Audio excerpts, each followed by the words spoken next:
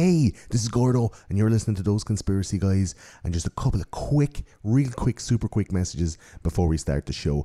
Those Conspiracy Guys, aka me, I'm doing a show in the Sugar Club on the 9th of October. Tickets are available now from Ticketmaster, and there's a link in the description below. If you want to come along, there's only a few little tickets left. It's on this Tuesday, 9th of October, and it's 2.5 hours of having the mad crack, talking about conspiracy theories and looking at the world together in a room, having a debate, aka a row. You know, something akin to last year, but it's just me this time having the crack with you. On this episode, you're going to hear Julie J and Emma Doran from the Up to 90 podcast, and they also have a live show as part of the Dublin Podcast Festival in the Liberty Hall Theatre on the 12th of October. So you can get your tickets, and I'll put the link for that one down below as well if you want to go see the girls. It's really only for people in Ireland. I'm sorry for everybody else. 9th of October is the TCG show, Tuesday night. What else would you be doing? It's on in the Sugar Club in Dublin City. Now, I do have to say apologies for the super long delay between episodes. I'm really sorry. I have literally been working all of the holes in my body off, trying to get all of these episodes in before we move out of this house, we pack up the studio, and we get ready to go to America. So what we've done is there's 31 episodes in the can right now, including almost all of season 7 and 24 true crime episodes. So there's going to be another 15 coming over the next month or so. Before the end of October, and we're recording the shit out of this stuff. It's great crack. All the lads are in. Ed, Emmett, we've got Gary, we've got Neil, we've got Claire's on a couple, we've got Eamon back. It's great crack, loads of really good ones, and I'm really sorry that it's been so long between episodes. I had to say that this is not a usual thing. We're not going to be doing these pre-episode shenanigans. Usually I'm not gonna do this for every episode. It's just because you haven't heard from me in so long, I need to fill you in on the shit that's going on. So super busy times over here. I'm doing like back-to-back butt plugs, loads and loads of work going on here. So I'm really sorry that it's not out. This episode is coming out today. The next episode is going to be out next week. It's on cultural Marxism, followed by another one the week after, Benjamin Bathurst, and hopefully I'll be able to get a good swing at the editing to be able to edit up the 45 or so episodes that I will have in the can, and we'll be without breaks for the next while. If you are a GoFundMe or a Patreon subscriber, I am fixing up the Discord server to start throwing in stuff for TCG TV and also for Those Conspiracy Guys. So you're getting your perks, you're getting your exclusive videos and all that stuff through Discord. I'm amalgamating all the Discords together. So if you're a GoFundMe or a Patreon subscriber and you haven't got those messages yet, please go into the Discord and join in, because that's how you're going to be able to get all the info for when we're on the road, including the vlogs and all that crack. Now, TCG TV, the GoFundMe, I'm not going to go on about it. It's flew over 30 grand. I'm absolutely ecstatic. I have diabetes with happiness, and among other reasons about that, and I'm just so happy we've got past the phase 1 goal. It's obviously not the massive amount that we thought, the 60,000, and I still hold out hope. I'm going to leave it open there for a while and see what happens, but we're well over phase 1. We will be leaving for America a little bit later than expected. It's been pushing out, but I'd rather go late and have all these episodes edited and have a nice production line ready to go when we get out there, people to meet and places to go, than go out there with my dick in my hand and end up then with a huge big mess and then running out of money and then coming home early. I'd rather go late and come home at the right time. So thanks so much to everybody who donated to that. I'm so happy, and if you haven't, have a go at that. And there's also a video version available of this show, as are all the shows from now on. And if you want to watch that instead of listening to it, be my guest. It's on YouTube. It's also on the BitChute channel, so bitchute.com/Those Conspiracy Guys. And if you want to watch the next 15 or so shows, I think there's like 5 big ones and 10 true crime episodes over the next 3 to 4 weeks. If you want to join them, patreon.com/Those Conspiracy Guys, and you'll be able to watch them live streamed. I leave them up for about 24-48 hours, so you can get a good go at them if you're really jonesing for some TCG episodes. I know they have been rare on the ground these days. I'm sorry about that again. And hopefully this will make up for it. Great crack, talking about Ted Bundy with Julie and Emma from the Up to 90 podcast. All the links for all that stuff are going to be in the description below. And for now, enjoy the show. Hitler, Roswell, JFK,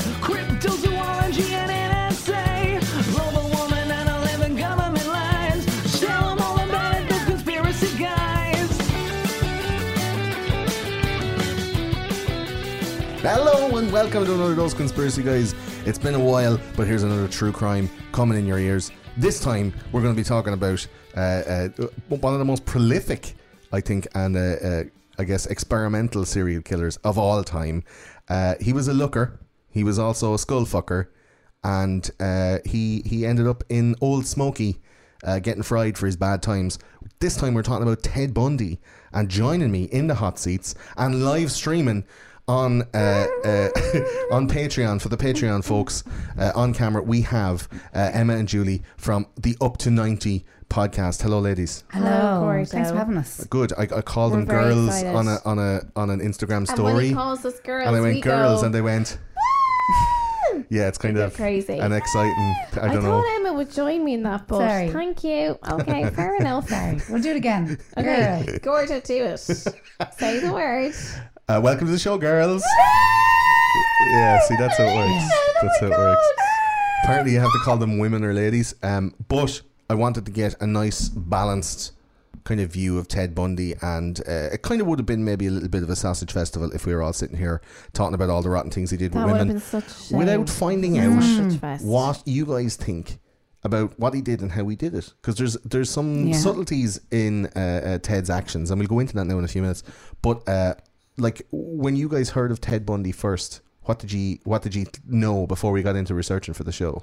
I knew he was a bit of a devil for murdering, and raping, and I knew he was quite clean cut. Yeah, I knew what he looked like. I'd seen his picture. I'd seen a few bits and bobs in a minute. It just seemed to be a bit of a devil for killing and raping people, and he blamed porn. That's what I knew about him before. Yeah, I was just going to say that's what here. I knew about him. That he blamed the old porn. Yeah, natural porn killer. Not like FHM and stuff. Not like Nuts magazine. No, but then and wasn't Zoo. he was into the majorettes. He was. Something That's not porn, though. He had a few, but that was the weird thing. Listen, anything can be porn if you're into it. Right. We were talking earlier on before we started the show about bronies, My Little Pony guys. Oh yeah. Like, that's a real thing where guys will watch cartoon, like feminized cartoon horses. But you didn't have to do that for like 15 minutes on the floor. That was just weird. But I had to make it real because you didn't believe me. And the costume and everything. We've all been there. Look, I spent a fortune on those hooves. They are genuine. Honestly, just overwhelming, we wanted to wasn't do it? the podcast, but like, Did we need to watch that? I don't know. It was entertaining in parts. The musical bit at the end was cool. It was good for you, Emma. You were the front of the pony. Do you know what I mean? Like, they call her Emma Feedbag Doran around the Oh, brony scene. So yeah, like you guys knew he was mad for the raping. Yes. That he was weird. Yes. But he was good looking and clean cut, and he went under the radar. And the women loved him. And the women loved him, and I wanted trusted him. We'll find out later on. We'll do a top 5 sexy murderers, maybe, or something like that. With you later on to see who your top like, if you had to be killed by one of them, who would you ride first? Because I mean, you wouldn't say no to Ted Bundy because he's a lovely looking man. But we were saying, I don't think he'd be our type, Emma. No, he's a little bit. Well, we were saying he doesn't drink, doesn't smoke. He had but if you're looking for a bad boy, he ticks all the boxes. No, he was good looking. He was good looking. Yeah, he was. But like, classically good. Like, I wouldn't look at him and go, oh. Do you know I'd probably be. What's the one on Tinder? It's swipe right for like, isn't it? I've never been on Tinder. I'd Julie, I'm in a relationship. I forget that for 6 weeks. So I forget with somebody for 6. No, but I always used to mix it up. That's why I used to go into trouble. And then I would end up being messaged by these absolute trolls, and I'm like, what the fuck? Just kept getting it wrong. I must be either a bit dyslexic or Down syndrome about those type of thing. Who's to say? No, thanks for bringing that up, Emma. I actually am going out with someone. Quite a goose. 6 weeks and counting. Emma's going to bring up her 11-year relationship. Do we in give a a little round of applause? Matter. Yeah, it's I all think about so. Me. Yeah. This is like a relationships anonymous. It's like, I've got my 5-year badge, Emma has her 11-year badge, and you're like, I'm clean 6 weeks, and we have to give you loads of encouragement. Well, or something. actually, think you it's can 8 do weeks. this. 8 weeks. You can do this. Yeah. Is that all? Yeah. So I'm still masking 2 menstrual cycles. It feels like forever, doesn't 2 it, Emma? menstrual cycles. She counts. It's like when you have a next baby. month it's going to forget the pill. Forget the pill is next month, isn't it? Yeah. Well, no, I'd like to get through festival season with him, and then I'll be forgetting the pill. Yeah, grand. But it's tradition. You're not supposed to tell anybody until the 3rd month, anyway, aren't you? I'm as surprised as you about this. I don't know how it happened. That's the thing, you see, when women are... I think I had a tummy bug or something. When women have babies, after the baby, they count their whole life in weeks. Yes. But when they're single for a long time, they're counting how long the relationship is in menstrual cycles. Yeah, like we're at 2 now. Yeah. Working on the third. I'm still masking the insanity, but there are It's hard. cracks. Yeah, it's hard. Like this weekend, I did tell you that yesterday. Yes. Said it's great to see you in such good form.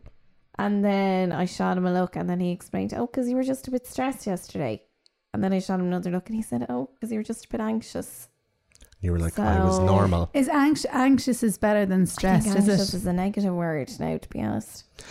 You could just like So be now to triggered laugh by like that. A girl, me? Worry? This little girl brain? No.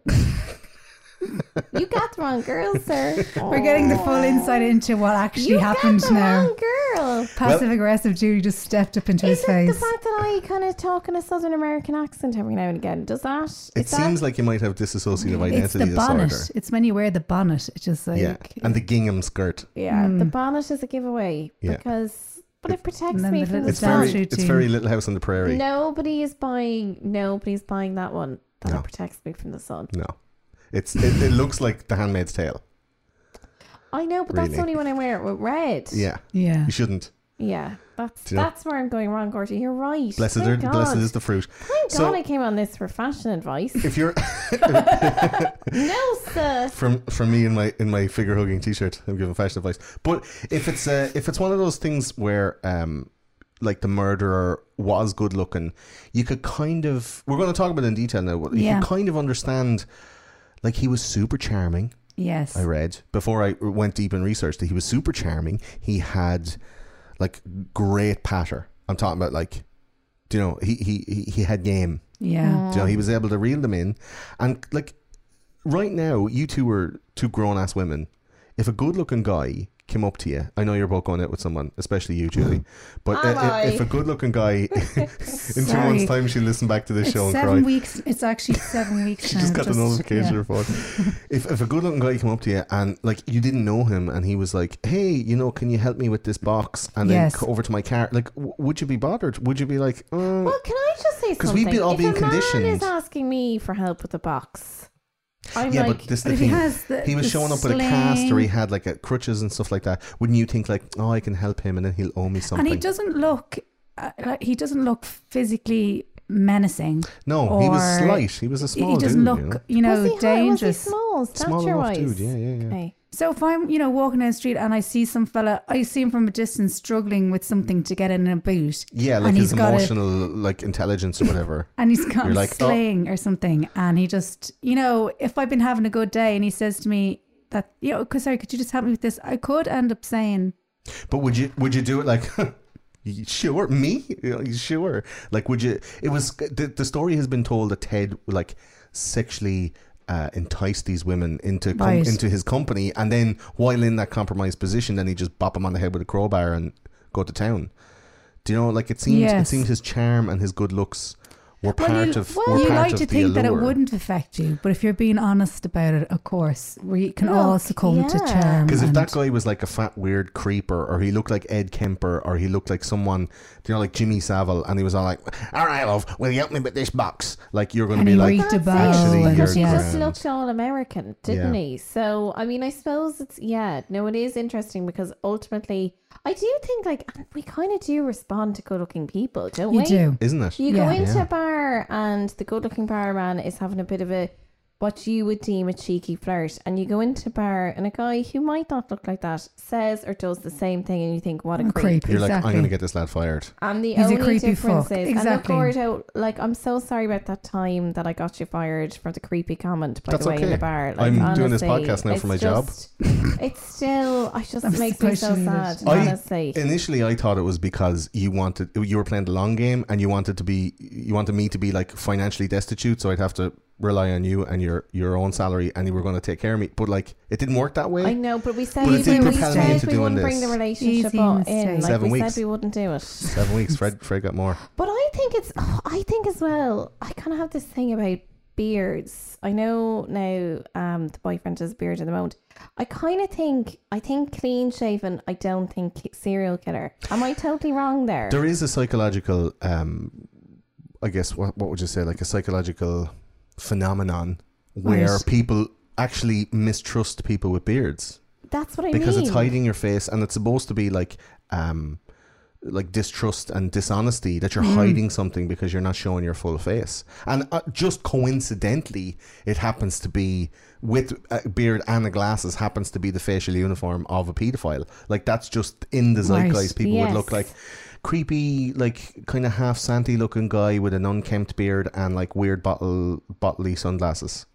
Do you know what a guy called Jeffrey Dahmer or whatever? A guy called to my door the other day. He was doing one of these Red Sea surveys, and he's like, does stuff float in it or not? And you were like, I don't know, I've never been there. Yeah, I don't know what's going on. And he said, can I step into the porch? And I was like, this guy was really charming, looked really, really nice. What? Had a crowbar hanging in his jacket. Back the fuck up. Yeah. He was really charming, blah, blah, blah. Was having a little bit of banter. But I trusted him because he was black. Because I said, there's very few black serial killers. I think I'm okay. I think the ones that are black and have never been caught, I think they're the best ones. Oh, good. Do you know what I mean? Yeah. Like, we need representation in the serial killer community. So I should cancel that thing now. Like, equality for serial killers. Right. Yeah. But what I'm saying is, he was really charming. And then after he left, I was like, why the hell did I have him standing in my porch? But you see, do you know what? Because it's only like, after. he had the ID. Like, it wasn't in my house. Why would you not? Do you know what? Because I was just in the house on my own. If he wanted to come into that house and overpower me and do something. A front door is a social contract between you and the outside world. If anybody ever, anytime wanted to come in through that door, they don't have to ring the doorbell and pretend to be somebody and have a thing. They just fucking catch the handle and heave the door in, to be honest. Do you know what I mean? Like, a social contract with you and the people outside is that if you do that, it's classed as breaking and entering, so people don't do it. It could happen at any time. Do you know what I mean? And if you're safe in the notion of that, my then little shitty chain isn't protected. But if a like, guy that's all it said is, to me, you know? can I step into your porch? I'd be like, can you what? Call the guards. No, I mean an actual porch. That's not a euphemism. wasn't a euphemism. I'm thinking euphemism. Like, can you help me with this box? Like, there's so many red flags. But if he wasn't good looking and charming, I would have just said, I haven't got time. But you see, what I think is, I'm just being honest about that. Okay, so let's go deeper into that then, for the Ted Bundy sake. Yeah. Like, what was somewhere inside you? Maybe it was like a reptilian brain. Maybe it was a biological thing where you're like, he's very good looking and strong, and on the off chance that something does happen, like, he'll give me good strong children. Somewhere deep down, that's why people respond to good looking people. Do you know what it was? I wanted to help him because I was like, this is honestly what was going through my mind, because I was like, that is such a shit job, calling door to door, doing a survey for 10 minutes. I'm always very polite to those people too, because I'm like, you must have a shit time. I want to help this guy out. Now, did I feel I wanted to help him out because he was attractive? Probably. Do I want to help ugly people as much? No. You probably but I to think that was time. biological. Like, it wasn't. But that's what I mean. I think that good looking people get away with a lot more. So much. Definitely. Yeah. So much so. Yeah. Like, I my life is so easy. I mean, do you know what I'm saying? We can only charm really goes a long way, coupled with just natural aesthetic symmetry. Yeah. I think it's all about symmetry. I think that, like, you know, there are situations where I can even remember being in a Tunisian carpet shop about 10 years ago, and this really good looking guy, like, you think back now, this really good looking guy, like, we were on holidays, so we were students, so neither myself or my cousin owned a home, and this really gorgeous guy managed to convince us to go into this carpet shop and traipse 4 levels up to look at carpets. And then he called his mates in and we were all looking at the carpets.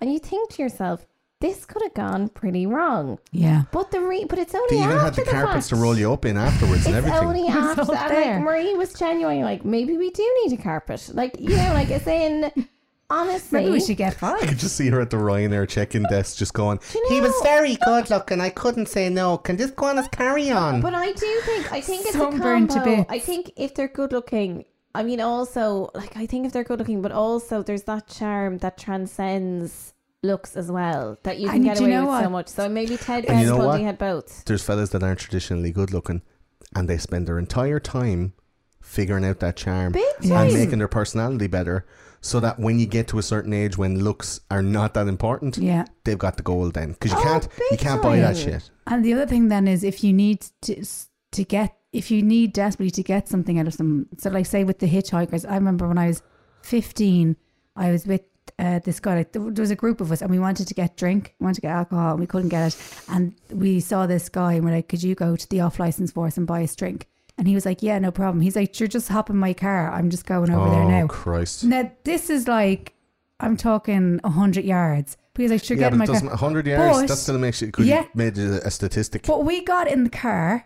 I'm in the back seat with my friend, Colin, and he goes into the off license, and we just like exploded in our seats. We're like, "What the fuck are we doing in this car? What are we doing?" But we wanted the drink so bad. And we're like, he seems okay. And our This theory sounds like the was, start of like a Lifetime movie, daytime movie or something. wanted I Like, know, real shit. That bad. She wanted the drink so Our badly. theory was, Did you just do that, Gordo? Yeah. Oh, nothing will stop her. that's the weirdest. that's amazing. Do it again. Do it again. That's unbelievable. In a small town in Ireland, Shut up. a young girl.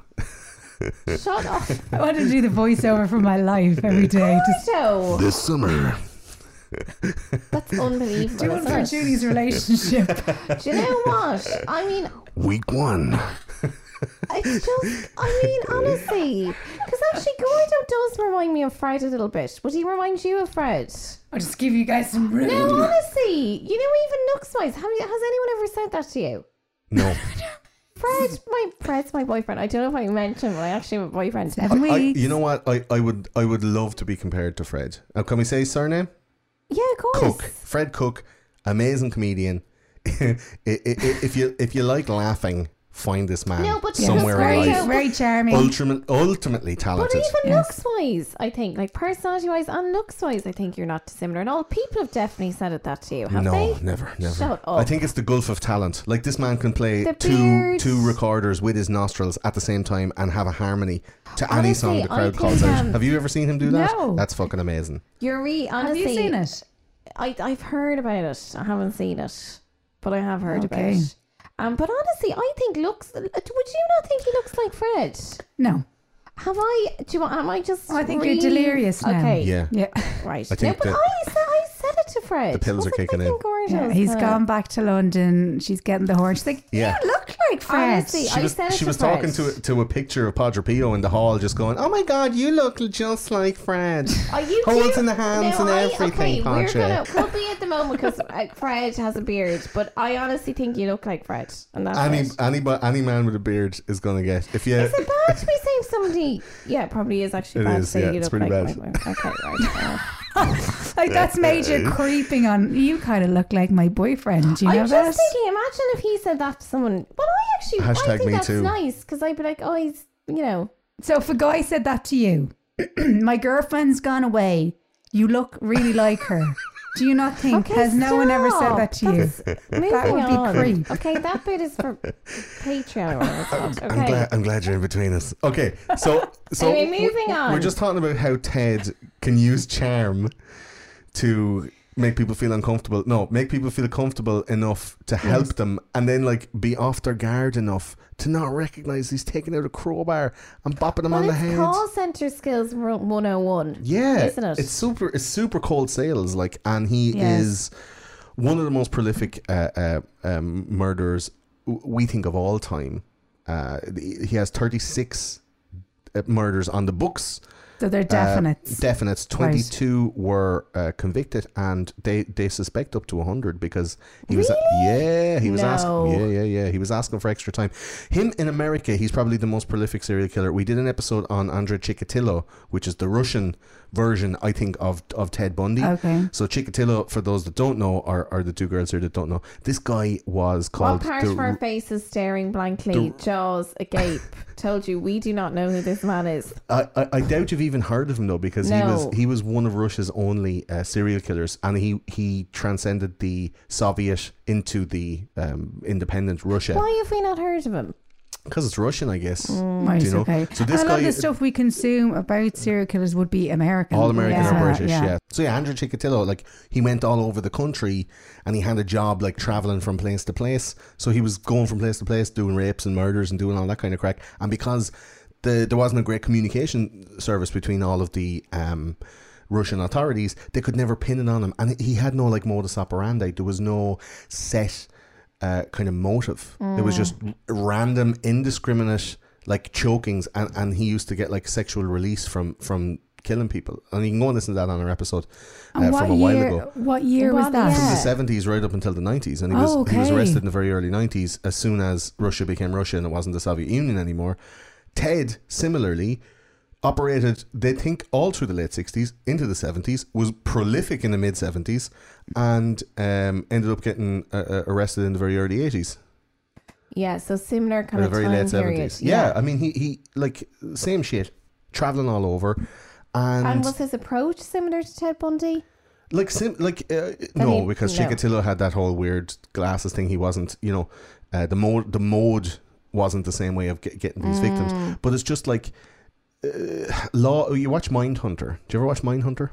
It's the Netflix thing about Ted Kaczynski. So like those guys were putting together profiles only beginning in the start of the 70s. They were putting that kind of investigative, evidence-based investigations together. They weren't doing that before. Like criminology and all of that science was only being created then. So Ted Bundy was like before the watershed. And people were going like, what the fuck is this? You know what I mean?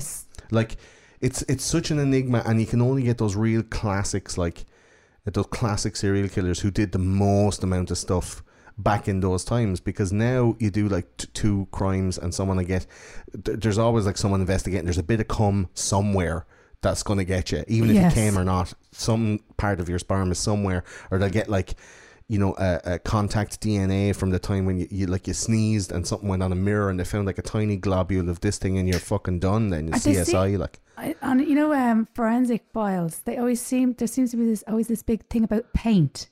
A speck of paint is on someone's clothes, and then they test that, and it's been painted over six times. Such a certain model of Dulux, like AB184 or something. It's absolutely insane. But sure, look, that's why that as well in itself, and that's a totally other show for those conspiracy guys. That is propaganda to make people think that if I do a crime, I'm definitely going to be caught. Yes. I don't know if they have the genuine skill and scientific capabilities to be able to prove that stuff. Wouldn't say they have it in Ireland anyway.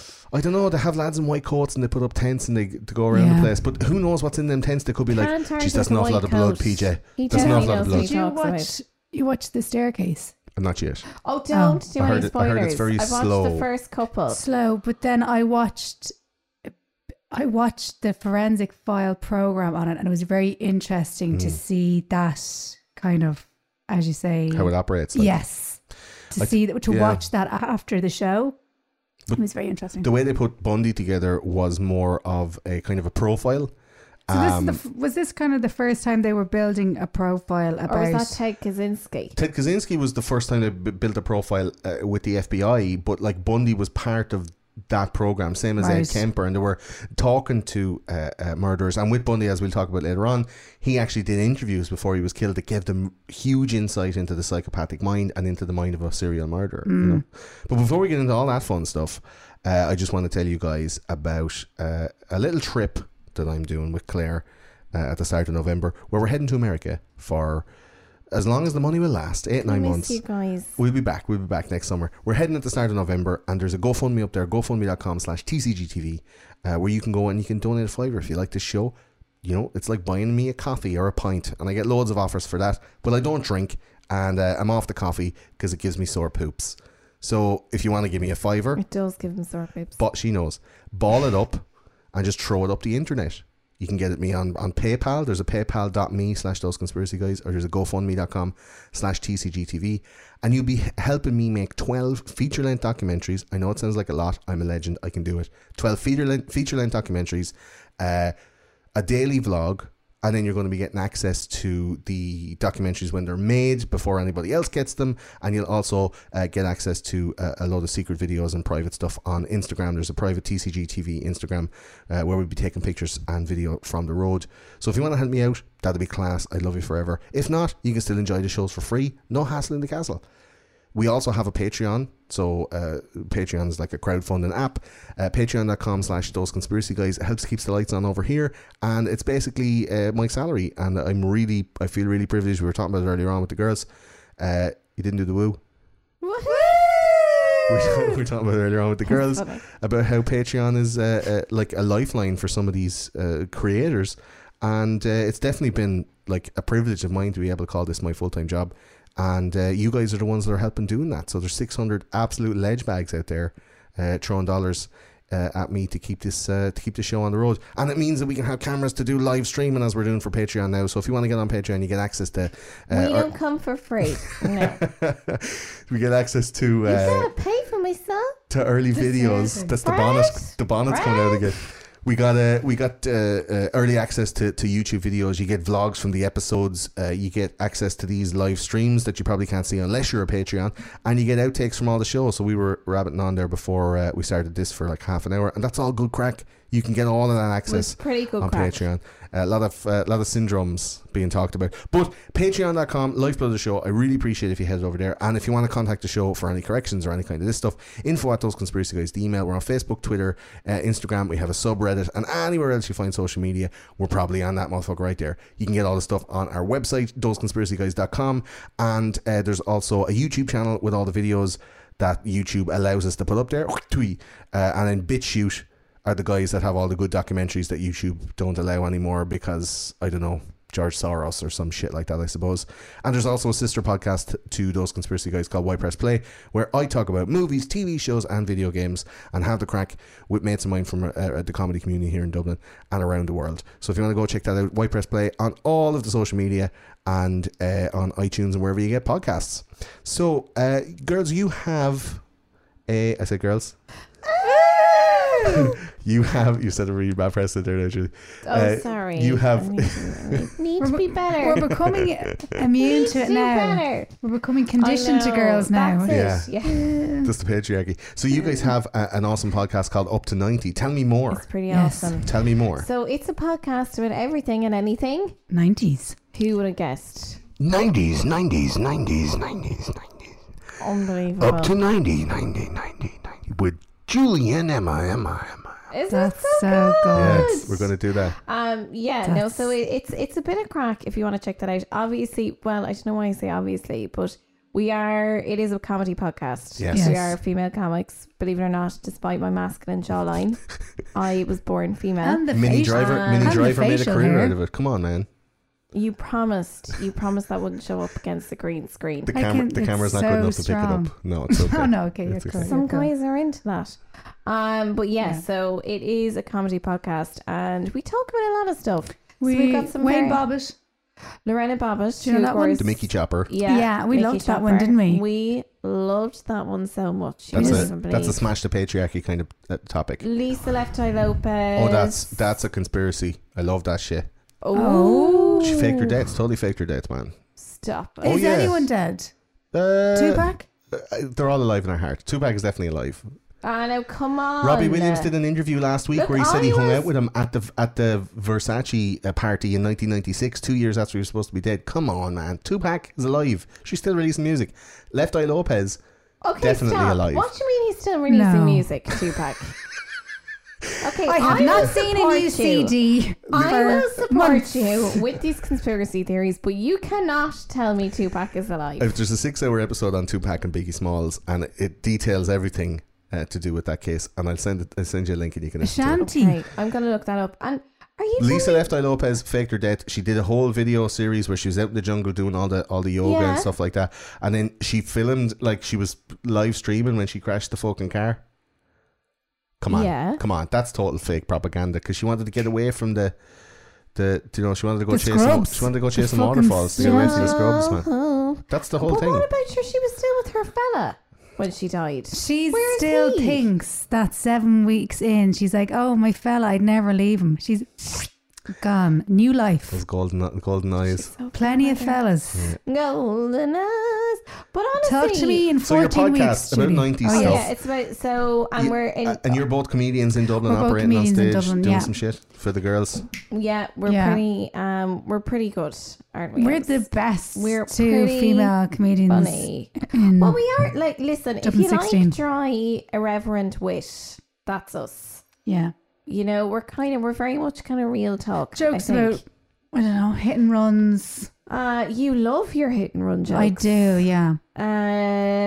Anal sex. Yeah. tampons. What's your nice joke that you have? Oh, hit me up. Well, Your nice anal joke. No, we can't. Oh, a ring for a ring. Yeah. Oh yeah, you don't. That's the punchline. Yeah, you don't give it away. Oh, sorry. Okay, done. Okay. Okay, No, I mean you don't comedy give away your anal virginity until you got something. To, Yeah, Yes. you've got to put a She's ring traditional, on it. A yeah. ring for a Yeah. ring. You know, that's Years how I ago, was the raised. Catholics made us feel so guilty that we wouldn't even have vaginal sex, and now you're like, well, you can't really get away with that, but you can keep something for your husband. I'm Yes. traditional girl with Catholics traditional values. invented anal sex, I'm pretty sure. I do have another good one about cats and the breastfeeding.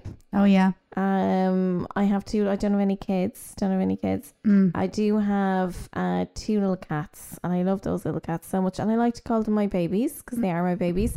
And then Emma likes to remind me. She's like, "Julie, look about the cats.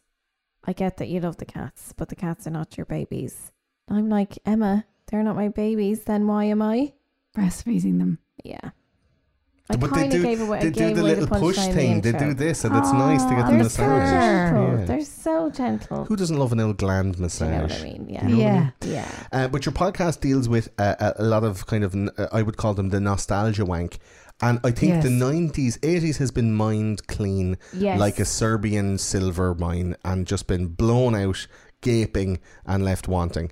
The 90s are like a fresh forest Yeah, with they're fruits ready to And be we're- picked. gift Yes. that keeps on And giving. we're totally looking back at it now as adults with new eyes, because the 90s for us, it was kind of where we were kids and we came into our teens and we started The doing our little formative years. Yes. Yeah. And we are part of a generation, I've talked about it on the show before, we're part of a generation called Xennials, which is between Generation X and Millennials. Yes. Anywhere between the ages of 33 and 37 or 38 is that group.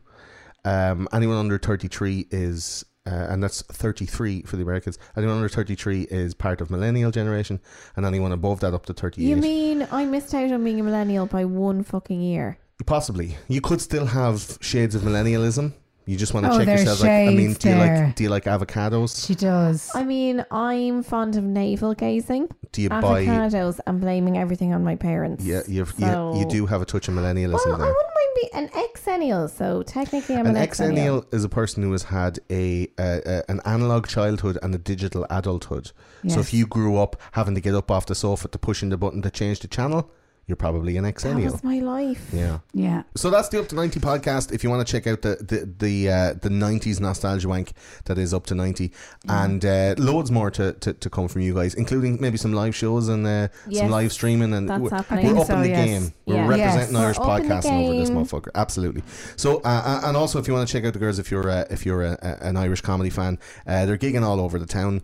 If you live in Dublin or indeed London and Edinburgh, I suppose we're making It's a dalliance happening. to Edinburgh Festival. Yeah. Mhm. Okay, we'll see what Popping happens. over for the first couple of weeks. So back into Ted Bundy. Back to the Bundy. Theodore Ted Bundy. He was born Theodore Cowell on the 24th of November 1946 in Vermont in the Northeast, and he was born in I guess in like tragic circumstances. It was a little bit like you'd watch the documentaries and I it kind of watched the glosses doc. over this. Yeah. Yes. So there's 4 different documentaries on Ted Bundy. One of them is on his his biopic that was just basically here's the details of his life. One is the gruesome details of the murders and the victims. One is how he basically used porn as his scapegoat and as like religious, I guess, pearl clutching, conservative worry about what porn is doing to America. And then the other one is him giving all of these kind of pre-execution confessions to a group of guys, and we're going to talk about them now. Like, nobody really goes into the motivations behind Ted in the first place. And in my research, I could find 2 things that I thought would definitely drive a lad to fuck some shit up. Yeah. Right? So poor old Ted, his mother had him out of wedlock, right? And he was raised thinking that his mother was his sister and that his Yes. grandparents were his parents. Yeah. Now that has happened in loads of families. Do you know, it's not totally untoward. It's not something that would fuck anybody up. I guess it'd be a bit weird to find out that your sister was actually your ma. But I mean, when it happened in EastEnders to Kat, I didn't You're really. not my mom. Yeah, I didn't really. Yes, I Yeah, it didn't like shake me to my core or anything. No. But I could see if you were told, like, did you ever watch The World According to Garp with Robin Williams? So Robin Williams, Not sure. had it's a book as well, and Robin Williams was basically told, like, your father was this and your father was that and your father was this, and made up all of these different kind of lies. And the kid was like, my father was a spaceman, he was a sailor, and he was a so poor old Ted Bundy's ma was telling him, Ted Cowell at the time was telling him this the whole time, like, your dad was a sailor, he was this, he was that. Eventually, when she got married to an army officer called Bundy and changed Ted's name and all this kind of stuff, Ted found out that it was actually his grandfather. Was that confirmed? Not confirmed, but like highly suspected. And now, what age was his mother when she gave birth? In her late teens. So Okay. you're talking about teenage mother, I guess sexually abused by her own father. Born a child who was then raised as a sibling by those, like, she was young enough to pass as the sister. Do you know what I mean? Yes. But then, so he was raised by His granddad, grandparents, yeah. who would have raped his mother. Yeah. Okay, it's not ideal. Is It's it not really? a great You know? nurturing environment. You It would wouldn't- drive somebody to have some strange weird thoughts, right? You wouldn't, like, on their Christmas card, you wouldn't kind of, and how's Ted getting on? You just say, best of luck for the new year. Yeah. Do you know, you wouldn't ask You wouldn't be questions. asking, It's how the he is. thing of, you're when you've got serious mental health problems, when, like me, you have on multiple occasions received birthday cards and people have written wishing you a peaceful year. Oh, Christ. That's when you're like, I've got some shit that I need to sort out. You know what Yeah, I mean? yeah. But you're Yes. right. I think that's what you'd write on the Bundy family. Well, not the Bundy. But what was his? Cowell. Cowell. But that's the Okay. thing. yeah. That's the thing. He was born Ted Cowell, and he ended up moving away. The mother, because of the abuse, moved away to another town. Moved in with her uncle. Changed his name from the Cowell name, which is the family name, to the uncle's name, which is a different. But she didn't want any kind of weird connotations when he was going to school in that area. Yeah. Because the young girl living with the uncle has the same name. She ended up meeting Bundy, her husband, Johnny Bundy, and they got married. And he took Ted took Bundy's name straight away as well as her. And then when he was going into school, he was like a shy kid. He was getting kind of teased and bullied, and he had this like personality change around the kick in of puberty. Right. And he went real dark, and it was real like introvert. And a lot of teenagers, that happens to, like, you get your hormones and you're all like, what am I for? Like, what's my life? Stuff is not fair. And at about 14, like, the fairness thing kicks in, so you have like, it's not fair. That took Ted over.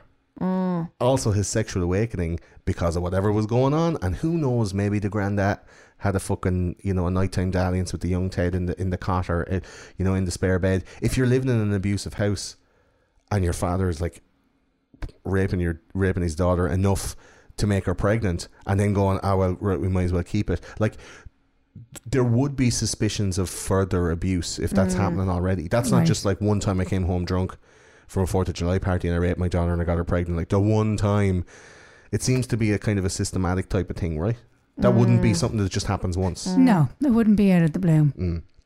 So Bundy was very disinterested in socializing, but yet was very good socially.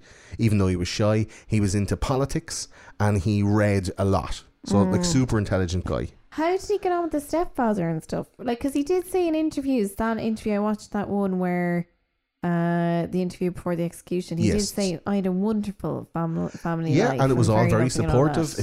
His stepfather was super supportive, but one of the things that he found out about his stepfather was that he had a massive porn collection and got exposed to Oh. that at a very young age. Right. Right. So he was mad for the porn. I mean, that's what he said before his death, and I'll talk about what I think about how he did that later on. Yeah. But he was exposed to some certain things that maybe he shouldn't have. But all in all, apart from the whole granddad raping the man, maybe possibly him as well, like, his childhood was like reasonably decent after Okay. she got married to Johnny Bundy. Do you know? So he ended up going to college. He was very intelligent. Ended up going to like a bunch of different schools. He ended up studying politics, and basically he had a late teens, early 20s penchant for like furious masturbation and peeping Tomery. I heard about the peeping Tomery. Yeah. So furious masturbation, is that the speed at which one masturbates or the frequency? Both. Right. Okay. Yeah. Okay. I mean, you can have a furious one now and again. Right. Yeah. If you just feel like you need a good, just housekeeping, good punishment, a good clean out. Right. Yeah. But you wouldn't want to go too hard. Often. Okay, good to know. Do you know? Thank you, Gordon. But it was the experimental kind of sexual adventurousness, and we've seen this in guys before, like Chikatilo, like Joseph Fritzl. These guys that are taking like a voyeuristic, kind of an unknown victim, like they're getting the gratification of sexually intruding on someone without their knowledge, and it's a small step from looking in somebody's window and pulling yourself off into their bushes outside their house to going into the room and actually doing something. And well, it's totally objectifying someone. Yeah, without their knowledge as well. And it's completely unwanted because it's not, there's no engagement whatsoever. Yeah. So from that dissociative point of view, was Fritz the peeper? He started off as a peeper, around the town of Linz in Austria. And his wife even knew that. He was married at the time, and he'd cycle around and fucking pull himself off into the bushes outside of people's houses, and he got caught a bunch of times, and his wife knew that he was doing that, and still she did nothing. So she was like, oh, at least he's not into golf. Yeah. At least he's home at night. Yeah. Do you know? At least, yeah. It's fucking weird. When we were younger, I don't know if you had this, I was saying this to somebody the other day, you would see flashers. Yeah, would you? I've never seen a flasher. They would, particularly between the ages of like 13 to like 15, 16. Christ. But, seriously? Oh, seriously, yeah. But did you get this when you were younger? Like, I would have. Cortown is a rough spot, I would have man. seen a couple of flashers. But the whole line that we were always told about flashers was they're harmless. Right. But like, now when you think about it, that's very true. That's what we were told, wasn't it? Don't worry about it, they're harmless. But now when you look at it, it's like, what the fuck? It's only one step towards like actually doing something with it. I remember. Can you tell a flasher story? Is that too traumatic? I've loads of flasher stories. Fuck off, man! Really? How many do you want? I remember. I can tell you a really bad story, and I do not come off well on this, but it's the truth. Do you want to hear you this? can't not tell that. You can't. Okay. I mean, imagine if I said, I prefer you didn't. Okay.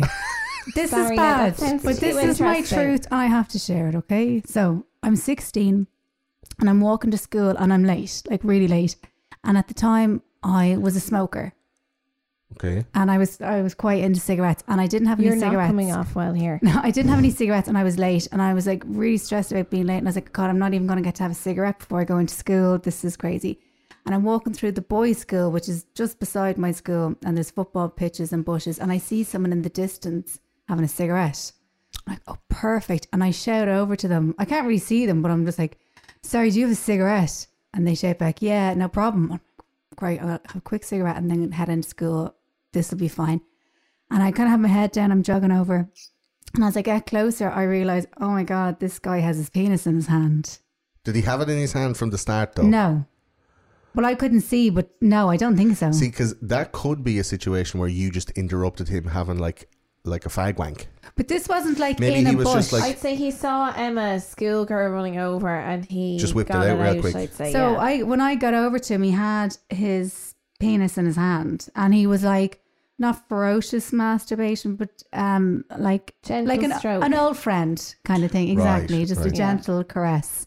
Like a royal handshake. Yeah, exactly. And he had like a real, really happy with himself, like a big grin on his face. And he said to me, and I was like, and this wasn't the first flasher I'd seen. I was kind of like old. You hat. had flasher fatigue. Yeah, I was like, oh, another one. Yeah. And he said to me, oh, I don't. He's just standing there like grinning, like maniac. In a boys' schoolyard. Yeah, like the secondary boys' school. So like there's football pitches. Was he a member of the school, or He is was he just some quite dude? young. Like he was about, I would have guessed about 20. Christ. Like he wasn't, That's weird. because any of the Well, flashes I've seen have always been quite young. They're Did you- not old. Did you know that 85% of paedophiles are under the age of 25?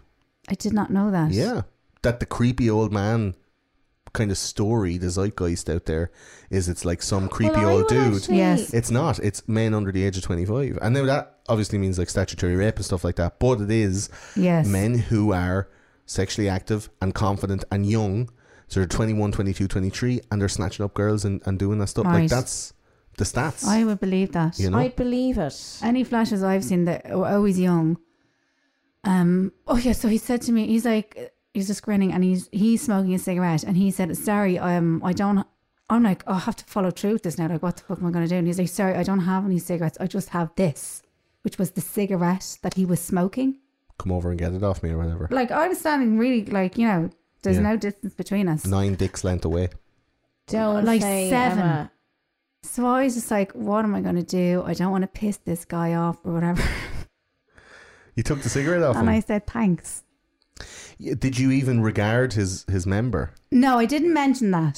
See, that's I probably... just played it like it was a normal, like I played it as if there was no dick involved. Yeah. I thought that was my best. I think that should Way be to every do it. interaction between I a woman and just a man, right? feel that's crazy. That story. Yeah, and then I just went off to school.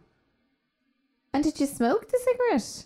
I had like, But she was already stressed from being flashed at, so I guess she did. I had like Yeah. about 2 drags and I was like, he's still watching me and I was like, oh, and then just stabbed out. Did you stand beside him while you smoked it? Or No, whatever? like I walked away. Right. Like kind of over to like the wall where all like the teenagers would smoke. I think he was like, he thought the experience was great anyway. Whatever. It was good for him. Whatever he got out of it, I don't know. He hadn't got a cigarette to I'm smoke not saying afterwards. I'm not saying that like I saw an outcome or anything. I'm just saying that he seemed like he was smiling and stuff.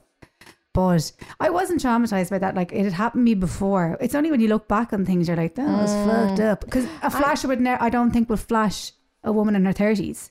Because a No, woman in her she'd beat the shit 30s, out of them. exactly. Yeah.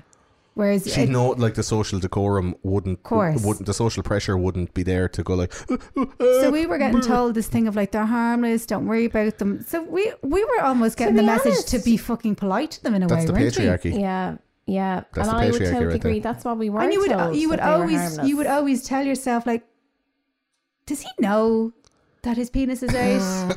Should I tell him like, you know, this is part of your brain that's like, no, Well, I it's suppose just a that's the thing. mistake. That's why even at the start of the podcast we were kind of laughing about how little boys love to get their dicks out, and maybe it's They're just kind willies of when brushing. they're little boys. Yeah, the willies. It's not a dick. they're Yeah. willies when they're Yeah. little boys. It's Yeah. it's a medical term. Look it up.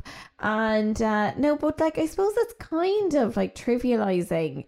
Like maybe we take that too far then. That as they get older, you're like, sure, look, guys always get their dicks out. But Can I just ask, like, Yes. were you? Did you know what he was doing? Did you know, like, had you been sexually experienced at that time and you knew that that's what dicks were for?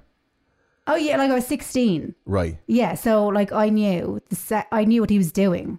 So maybe that's why it didn't traumatize you as much because you're like, I was pulling He's your just Mickey. having a- What happens yeah. if it was a He's just 13-year-old and having you're like, Well, exactly. why are you doing that thing? Yeah, because then I had They hadn't discovered their sexual. Yes, I had another experience, and there was a little girl close by, and then I was like, I need to tell the guards because she was only about 8 and she was Fucking on a hell. bike. Does that happen often? Is that an often? I would have about, I'd say about 5 or 6 flashers I've seen.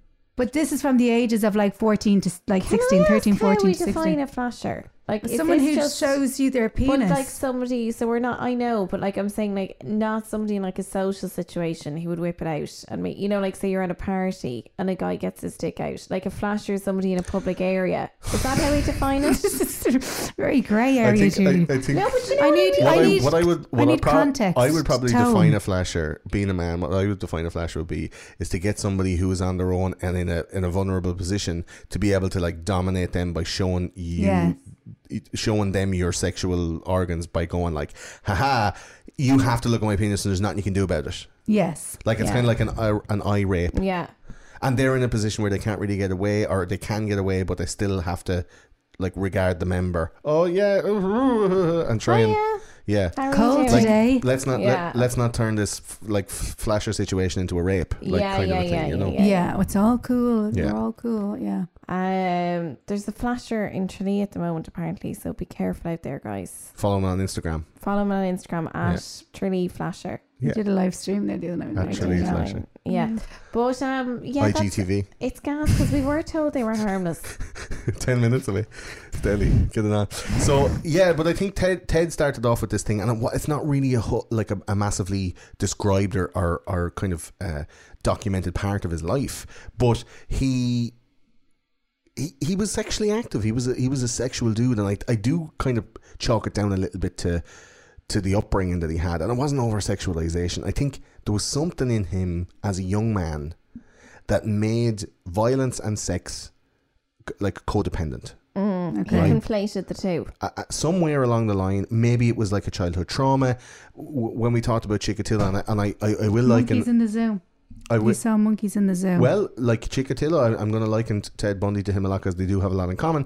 Chikatilo saw his ma being raped by Nazi soldiers in the Ukraine when they invaded the Ukraine. So he had that thing, and he had like a trauma to do with that. So, like, I guess logic would dictate that something similar should have or could have happened to Ted, to put those like that shit doesn't come out of nowhere. You don't want to like choke someone to death while you're riding them just because you know, So are you saying you found it on anyone- Pornhub or I something just- like. So would you think that anyone who engages in that kind of sexual violence has been violated sexually? Not violated sexually, but definitely been exposed to that stuff at a time when it made a mark on their psyche or on their like BDSM.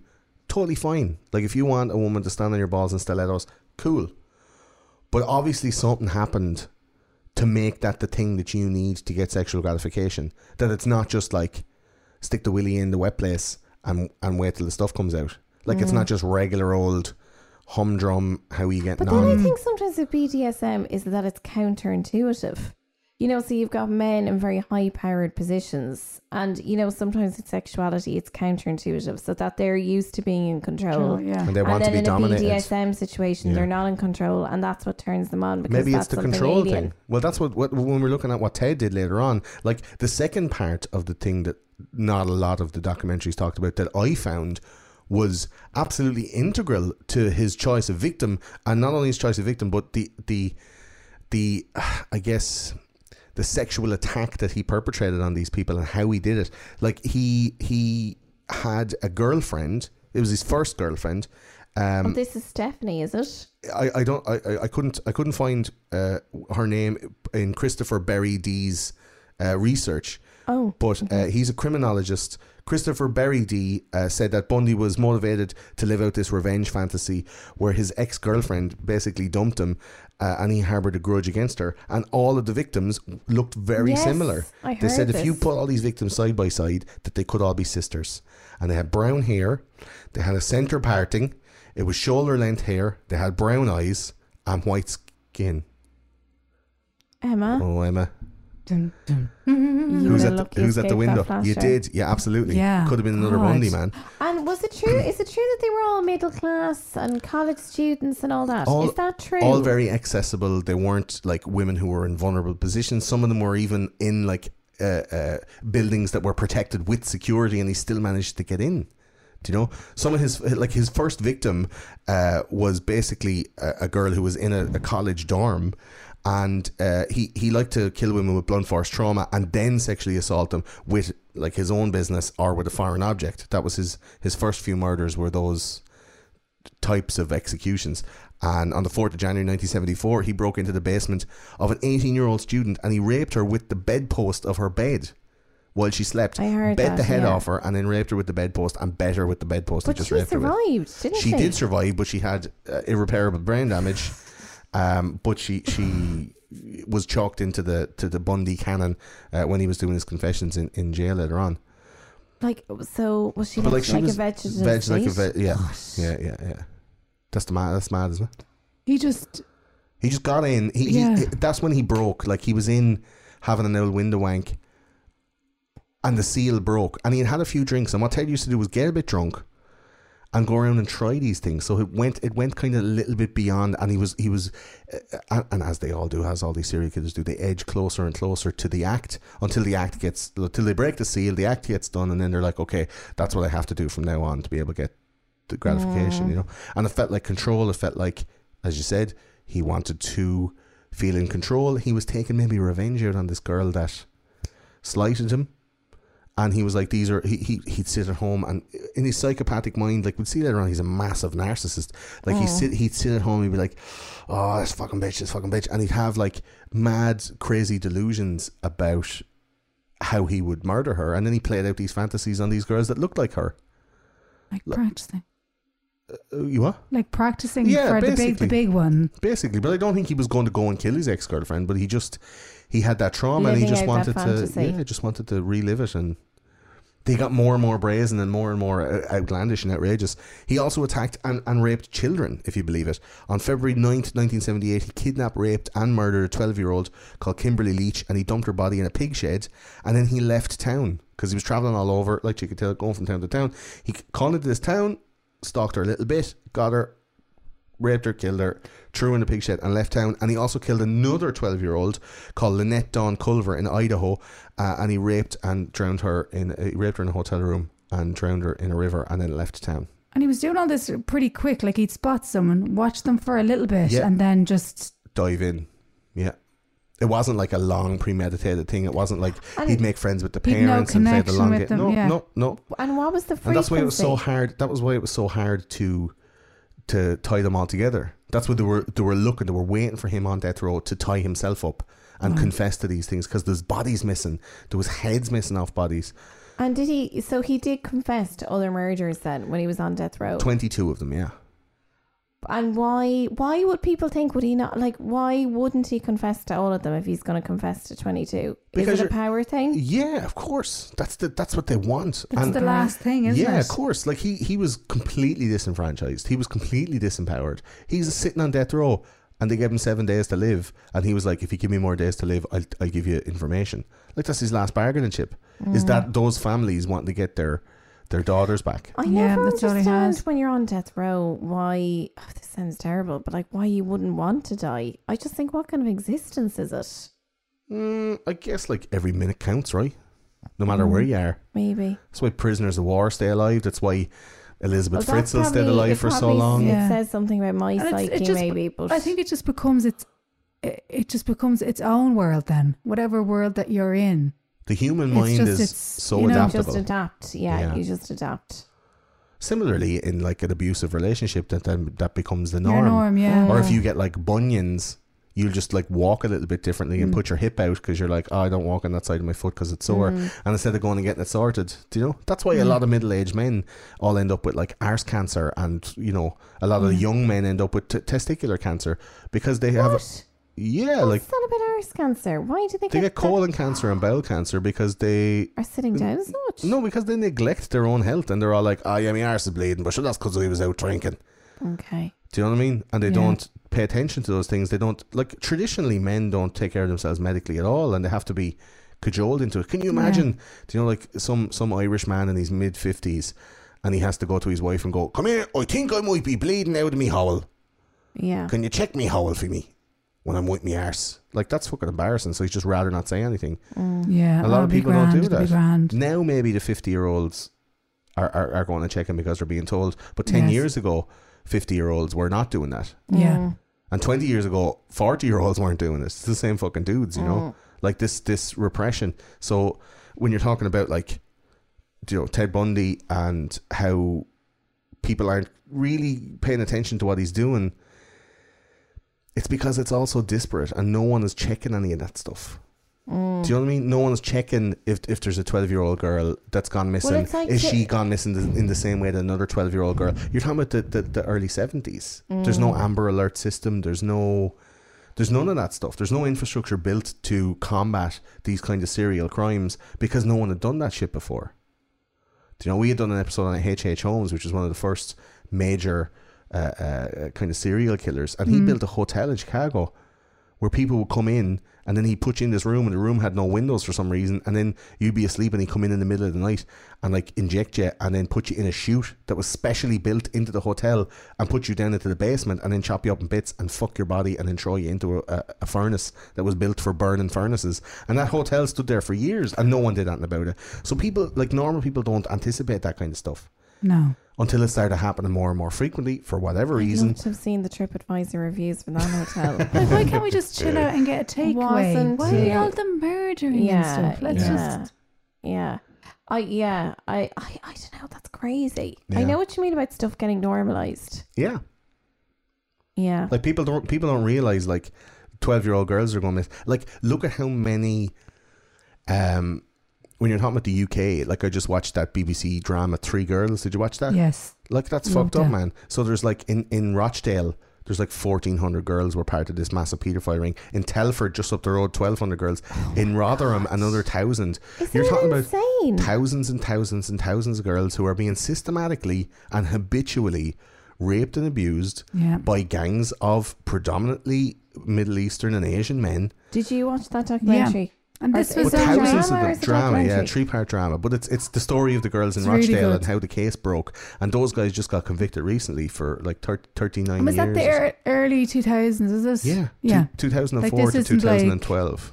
And we're talking about thousands of girls. Thousands and thousands and thousands. I think, but it was all girls from lower economic, socioeconomic they were class. like poor, no one gives a shit, basically. Yeah. And they're kind of like, oh, well, they're bad anyway, you know. And they're from families that may have abused them already. So social workers are kind of like wise to that shit. And they were abusing alcohol and drugs at like 13 and 14. So going into the arms of these guys who were then supplying them with drugs and alcohol and then making them feel kind of like, hey, I bought you that drink, you owe me. And putting them into that kind of pressure situation, and then they weren't reporting it because they're like, yeah, well, I did get a load of drink off him, so I probably should let him ride me and not give out about it. A load of them were convinced that they were in relationships with these guys in their 40s, and they're like 14. Yeah, Mohammed is my boyfriend. You know, I probably should ride his mate. Like that would be the sound thing to do as well. I'm bringing these parties with 10 or 12 dudes, and they all like get given away, and it's like, yeah, I suppose that's the way it is. Like. That's normalization of horrible shit. But just because they've had a life of horrible shit, that's the way it goes, you know. But to be able to find, like Ted Bundy would find those people, he'd be able to. He obviously was able to spot them out in seconds. But then I don't know. Was he spotting? Did it seem like he was going for vulnerable people? But he knew it was the people who were going to help him put the thing into the car, or you know, like kind of like open. Optimistic, naturally trusting, and that aren't going to like say something straight off the bat. Like, wasn't it when his car handle was broken? Like certain personalities, they get into the car, they'd be like, "What happened? You know, what happened? I can't get out of this car." Like people who are self-aware. But you know what? As well, probably if they came from certain backgrounds as well. That were reasonably comfortable, etc., might not have, like, say you're talking about those girls in England. That's what I'm saying, who have been shat on by people so much, they probably come to expect that kind of behaviour. But you know, it's in these girls in England who had just been treated so horribly and probably came to, as you say, normalise that maltreatment. So then you have the flip side of the spectrum is you have these girls who have had an easy life, college educated, white, middle class. Have had relatively up to that point, had reasonably comfortable lives, etc. Probably were trusting because they were not brought up to be any other way, because ultimately the world had not fucked them over up to that point. Well, he had got like a kind of and he sensed that a Madonna slut kind of thing going on where he wanted somebody pure, but he also wanted to do awful things. Do you know? So he's not going for. It's like that Jerry Hall, didn't she say? Every woman should be a slut in the kitchen. A slut in the kitchen, and a wife in the a slut in the bedroom. A wife in the shed. A wife in the basement. No, what was an accountant in the bathroom. A wife in the kitchen. A wife on the street, a chef in the kitchen, and a slut in the bedroom. Is that it? I think. Yeah. Jerry wouldn't mind if we paraphrased. Yeah, she knows the crack. But I don't think he was choosing them because they were like affluent or middle class. I think that just so happened that that's the women that he was exposed to. Because he was preying on college campuses. That's why. He wasn't going searching for people. He was just like, there's some. That's the thing. So it went for Ted Bundy from, I'm going out drinking. And then after a few drinks, I start thinking about my ex-girlfriend. And then I go and try and like look in a window and have like a window wank. And it progressed into attacks. But he was hanging around in college. He was living in college towns. So college campuses, and obviously he met your one in college. So it was all part of the fantasy, I'm sure. And was he more active when it was like exams or something, or I didn't hear that. no, I thought I saw a thing that when it was coming up to exam season or whatever, he seemed like it'd be basically, I think it was like once a month. There seemed to be I a saw killing that as well. Yeah, yeah. that was like kind of at the same time that they had like assessments or exams or whatever. So I was like, oh, was that he was like kind of stressed about college, and then to release the stress, He'd just do a rape. yeah, like There has to be a better coping mechanism. Yeah. stress ball or Just go something. and have a few drinks. Oh no, Well, a few no. drinks makes him do the thing. Yeah, I know. Yeah. It's a vicious circle. It's a vicious circle, isn't it? Really. Yeah. He was also a necrophile, and he claimed he would often spend the night with these women corpses after, like, he'd have sex with them. He'd like kill them first, or hit them, have sex with them, kill them, and then lie down all night with the corpse. I mean, even the And fact then maybe that have sex again in the morning before he leaves, because we all do that, don't we? I even disagree that there's a term for this craziness. You know what I mean? Like calling Necrophile? yourself a necrophile. Well, why does it have to be why does it have to be a human body then? Yeah, Could it not just be a loaf of bread or something? Or It doesn't have the same. It doesn't have the same give. yeah, I know. Okay, I mean, what could a stress ball? That's stressful. That would That's be. full of the stuff that fucking Stretch Armstrong is made of. You Yes. never get that off your lad. That's how we will stop serial Protection. killers. Stress A balls. sock. The Supreme Court have Not ruled in a that you're not sock. allowed to import child sex dolls. Oh, stop! They were creating Gordo. child sex dolls, and you could order the dolls to look like a picture of a child that you sent them. So if you had like your mate's child who was like a Gordo. 6-year-old girl, you could take a picture of her, send it to this I'm company. gonna help. They'd make the doll, and then they'd put you could choose the emotion on No, the face, stop. like sadness or horror or disgust, right? Gordo.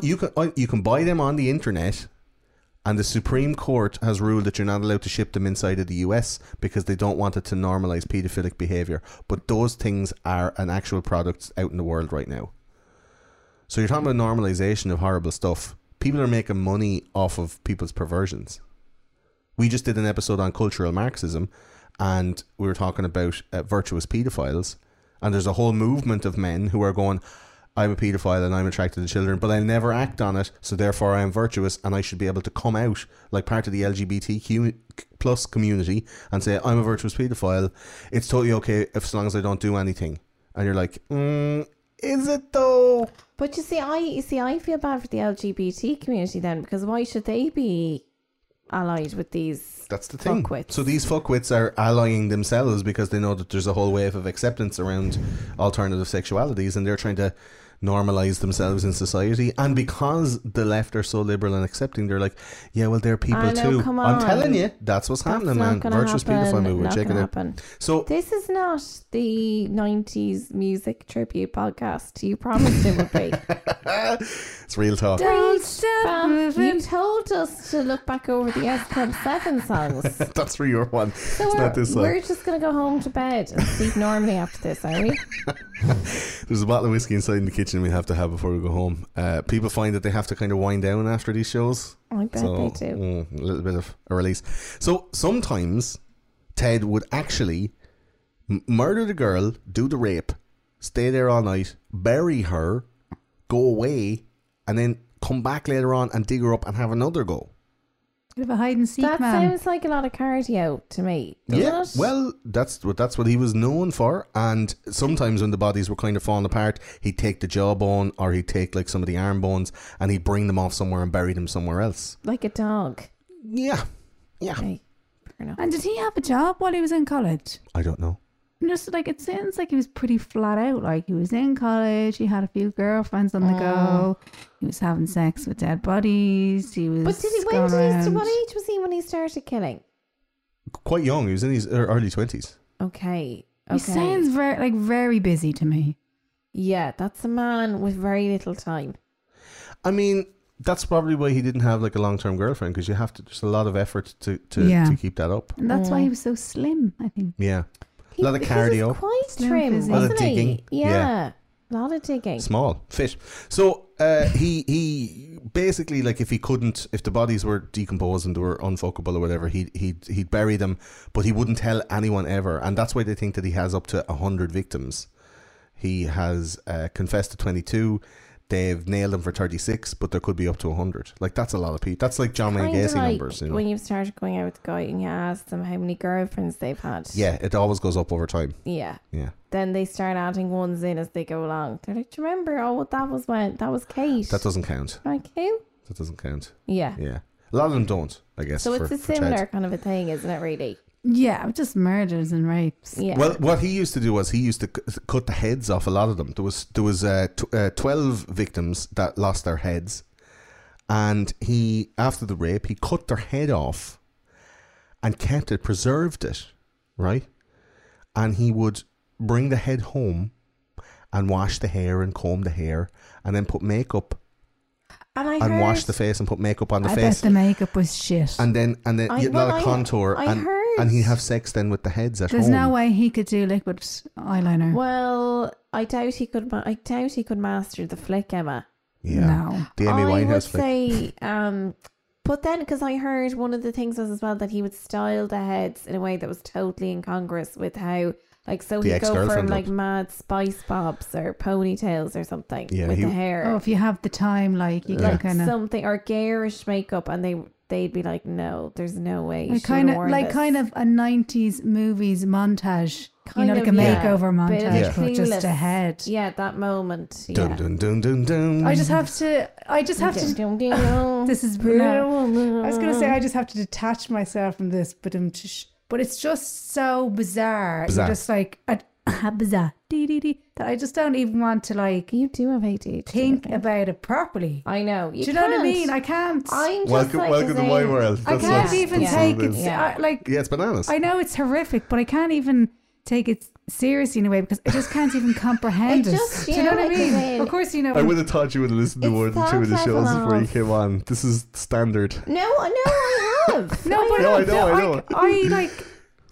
I It's watch. so crazy. That's why I he's know. like I'm just. the No, king do you know of- what it king of is? serial I'm killers, like, so. I'm just there like laughing about a head, and I'm like, oh god, that probably sounds weird, but it's like that's just the way.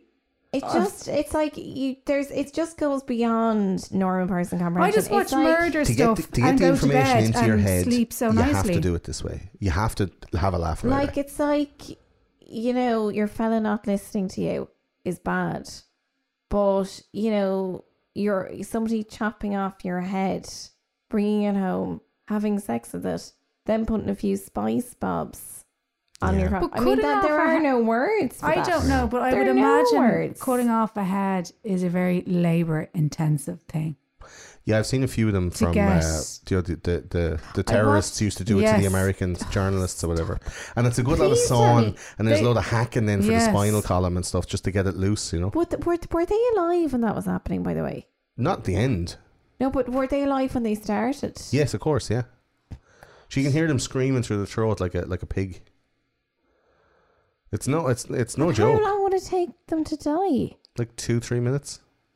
Oh, stop. They're still blinking like Please when the lads tell are me hacking you their haven't spine. watched these. Loads Have you of watched times. them? Loads of Why, times. Gordo? Because you have to see that stuff. Stuff goes into your head. What happens if it's happening in front of you and you need to like make a decision real quick and you've never seen this before and you're all like, ugh. But if you've seen it loads, like you and the flashers, you've just been Yeah. like, whatever. Let's Yeah. do that thing. Let's run. They're chopping off his head, not mine. God, how would you ever sleep again, Gordo, after watching that? Yeah. You do, though. I can tell. Yeah. But I used to drink and do loads of drugs and stuff for Yeah. a while. So So this yeah. isn't your new drug. No, I haven't watched them in a while either. I think that's But I know a lot of people who have, like, Yeah. a lot of people have. yeah, big time. A lot It's a of very it- popular Well, look, genre. Ultimately, if you're doing something like this, you'd have to. Drink and do drugs. No, but you'd have to watch these things. Yeah, I had. Well, there's, yeah, there's you'd have so, to, You'd yeah. have such to a go lot in of with course. your eyes wide open, like you would. Yeah, well, I do. There's a lot of research done for a lot of these Yeah. kind of shows, and you're watching a lot of stuff that that explains the heads out the back, Gordo. you have to have the extra fridge. That's what the shed is for. But it's like you have to see that stuff to understand how that's happening Yeah. in order to be able to make like proper decisions about how you live your life or how you're able to see what's happening in kind of the current like the world now is so fucked up that unless you know about all the other fucked up stuff, it just seems like inexplicable how it could get this fucked up. But if you know how everything else works and all the preceding events coming up to it, it's totally self-explanatory. And it leaves one with a sense of agency, armed with the knowledge of how something became that thing, that they're able to maybe, instead of being shocked and awe and being stunned and kind of like made impotent to action against something that's completely inexplicable, you're going, I know why this is the thing, and you know what I'm going to do? This, because I've thought about this before. And it puts that agency in that person's hand. That's what martial arts is for. That's what all these things is like. Imagine a guy does this, then he does this, then he does this.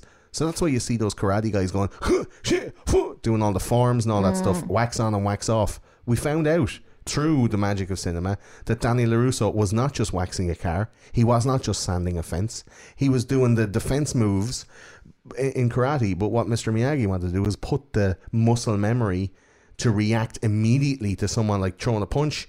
You throw the punch and you go like, and you put the hand up and it blocks the punch. So that's what people need to be doing when it comes to like media imbibement, like social media, watching the news, watching current affairs and current events. If that shit is affecting you, you need to harden up. You need to educate yourself to be able to know how to critically dissect propaganda, basically, so you don't fall for that shit. You don't end up buying a fucking multi-level marketing scheme. You don't end up getting on Herbalife, or you don't end up fucking like selling your house because you're getting an extra 1.2% APR on a loan that you don't really need, and you're getting a house bigger than what you need because a bank man told you, come on now, you have to do it now, you'll never get a better deal. Like, people are fucking putting their lives in mad pressure for these ineffable and kind of out of reach lifestyles, putting their lives mad in debt. Do you know in America the number one expenditure for the household is a car? Because people are getting these massive car notes for cars that they can't afford or don't really need, and then they're paying a massive amount every month, and they're fucking scraping by, like barely making the payments every month to drive a car to a job that barely pays for the fucking car. And in 2 years' time the car is worth half as much as what it was, because you're after driving 1 million miles in and out to work. So when you go and sell it, you're selling that and then buying another one of the same and just upping your debt all the time. Like, if you are not wise to that shit, you're going to get caught every time. Yeah, Julie. So it's in order to understand. How did you know I was on Herbalife? You just have that glow about you. And you tried to sell it to me already twice. She's going to try and get a sneaky plug in there. But seriously, like, you have to be armed with that stuff. Yes. Like, you guys are comedians. You are critically analysing every moment of your life, whether you like it or not. Well, I know exactly what you mean. And I think we've seen it even just, on social media everywhere, like people shutting other people down just because they have another opinion. Yeah. But then we need to know that people out there have that opinion. That's a very modern phenomenon. In the last 3 years only that started to happen, where the blocking culture or the public shaming culture. And it is dangerous. Echo chamber creation, man. And that ends up people separating and not knowing anything about the other side. So when the other side says something, it could be very valuable to you, but you're not even listening to it because you don't know what that is, because you blocked that out of your life. If you're only experiencing stuff from one side, you're fooling yourself. Yeah. Well, you're being manipulated. Absolutely. Yeah. And you're if it's allowing free, yourself you're to be the product. manipulated. That's the thing. So I mean, like, I'm gonna, if there's room on the bottom of my back, because obviously I have the 5 quote as well from that, and the S Club 7. I'm definitely putting, if it's free, you're the product. Yeah. Just if there's any room. I don't know. I am piling on the pounds these days. There probably is room, being honest with you. That Herbalife is not working out, I have to say. Are you taking the birth control Herbalife version? But, well, we've forgotten to take our birth control for about 3 weeks now. She's saying we already. Don't tell your topic on That's pretty funny. My beloved Mr. Frank. Well, talking about this podcast may not age well. Come here. Talking about putting on the pounds. It's going to age very well. Ted Bundy also liked to eat the flesh of his victims. Oh, did he? Yes. I didn't know that. Yeah, he used to eat the flesh, bite off some bits, bite into some bits. He said it wasn't for lust, but he said the fact that he wanted to possess them, he wanted to inhabit their spirit, and they would become a part of him. So I heard he getting this control kind of thing going on. He nibbled a nipple, didn't he? He did. He would keep the souvenirs from his murders, and he'd keep teeth, ears, jawbones, and, as we heard, heads. But he ripped the nipple off of one girl and he bit her arse, and that was the girl that was part of the case that got him convicted for execution. Imagine. I heard that he in the college dorms. Oh yeah. So Ted was a master manipulator, and he'd make himself look like an authority figure. He usually looked like a policeman or a fireman or someone in authority to let the victims feel a sense of safety. And these are the kind of tips that these pickup artists. Have you ever came across these pickup artists, guys? Yes. The Will Smith film. That's Hitch. Yeah. Yeah. I don't know what I was thinking. I was like, Independence Day is not about that. No. I Am Legend, Hitch. I think. Yeah, I'm a Legend. He's able to go out at night and get He's all not as successful in that one. No, not a lot of people around to chat up. But Hitch is kind of like that. It's more like there's this TV show called The Pickup Artist where they get a lot of geeks. Do you ever watch that? I've seen it, yeah. There's a guy with a furry Jamiroquai hat and he teaches people how to pick up girls. Yeah, it's like these fucking weirdos. I love it. It's nerd porn. It's weird. Like these complete zeros are totally no self-esteem. Like they're beta males, and they're taught by this guy to go in and disregard the woman that you really want. Talk to her friend. You give like negs, which are like funny little kind of negative comments, like, "Oh, that's a lovely dress. I saw a good-looking bird wearing that earlier on." Like these kind of things. Yeah, but it hurts you. But you're like, I'm going to prove him wrong. Me every time. And that's the thing. This Ted was using those kind of techniques, and now they're teaching that. We're teaching that to young lads. Stop it. Do you know the what I mean? Ted Bundy Academy. Yeah, of getting your hole, whether they like it or not. In parentheses. Oh, you should see these geeks. It's like at the start. The dress. They just like, yeah, and then it's like, yeah, I'll call you sometime. They get the number, and all the guys are like, "Oh my god, he's amazing." What is the name of this show? The Pickup Artist. It's excellent. Okay, it's excellent watching. Check it There's out. one season of it. It's great, but you will need quite a ferocious will I need shower a shower after? Yeah, okay. Like conditioner and everything. Yeah, but it's a good watch. Is it when people say? Is it like when people say to me, "Yeah, you're funny," but Emma's really funny? Is it that kind of psychology with the that's like a nag? That'd be a nag. A nag. If you were a comedian and you wanted to get into it, that's it's what a they'd nag. say. Yeah. It's weird. It's a weird kind of environment to be a man in, because the whole thing is like the whole is the goal and all this kind of stuff. And Ted Bundy used these techniques. Obviously, you want to feel non-threatening, because like no girl wants to be threatened when she's being chatted up. You want to be a person of authority, so you have like faith or feeling of safety. You want to be able to initiate a kinesthetic contact. You want to be able to have like a comfort level of touching or whatever, like, "Oh, hold my hand," or "Oh, thanks very much, nice to meet you," pat on the shoulder, small hug, like these kind of levels of contact and trust. And Ted was really good at that. Do you think a woman could do that just on her charm, or do you think if a woman does it very differently? I think. What does that mean? Do you think like a woman would have to, to get people to do stuff? I'm not talking about, he doesn't have to go to murder, but you know what I mean? Does she have to be amazingly beautiful to seduce people? I don't think so. Womanly wiles are very like powerful. What we were saying with like charm and charisma transcending looks. But is it the same for women as it is for men? I think so, actually. I think so, yeah. I think charisma is charisma. Yeah. And I think that, like, it's like, even look at these. That could be another tattoo. There was a charisma is charisma. Just really round the front. Yeah. Oh, yeah. But I remember... That's a man's pubis tattoo, if ever. Pat Kenny years ago on the Late, and there was just as an example, I can't think of her name, but she was a notorious jewellery robber. Right. And she would go in and she was like, I remember, no, believe it or not, I did. But she was a real cockney, just an ordinary looking woman. She's like, I was just a regular looking girl, and she'd go into places and she would just charm the pants off them, and the ring, the ring, the earrings, whatever it was, would be gone. Social engineering. And it's just, that kind of hypnotic charm. I'm going to try. But can you imagine somebody hypnotically charming you into riding them? And you were like, "Oh, that was great," but was it? I don't know. It's a major stretch of the imagination. You watched the TV show; it was totally done. Was it done? Yeah. Oh, they were fucking weirdos, though. Like, let's just be fair. And they do this peacocking stuff where they wear like bracelets and chains and jingle jangle because women are magpies, and they're all like, "Oh, a shiny thing!" Like, You see, it's very subjugate, like it subjugates women and only works on a certain type of woman, and these guys were zoning in for them. So if the hole is the goal and you don't want to chat, there's a certain like group of women were they that you honing in on it's like insecure women. I don't know.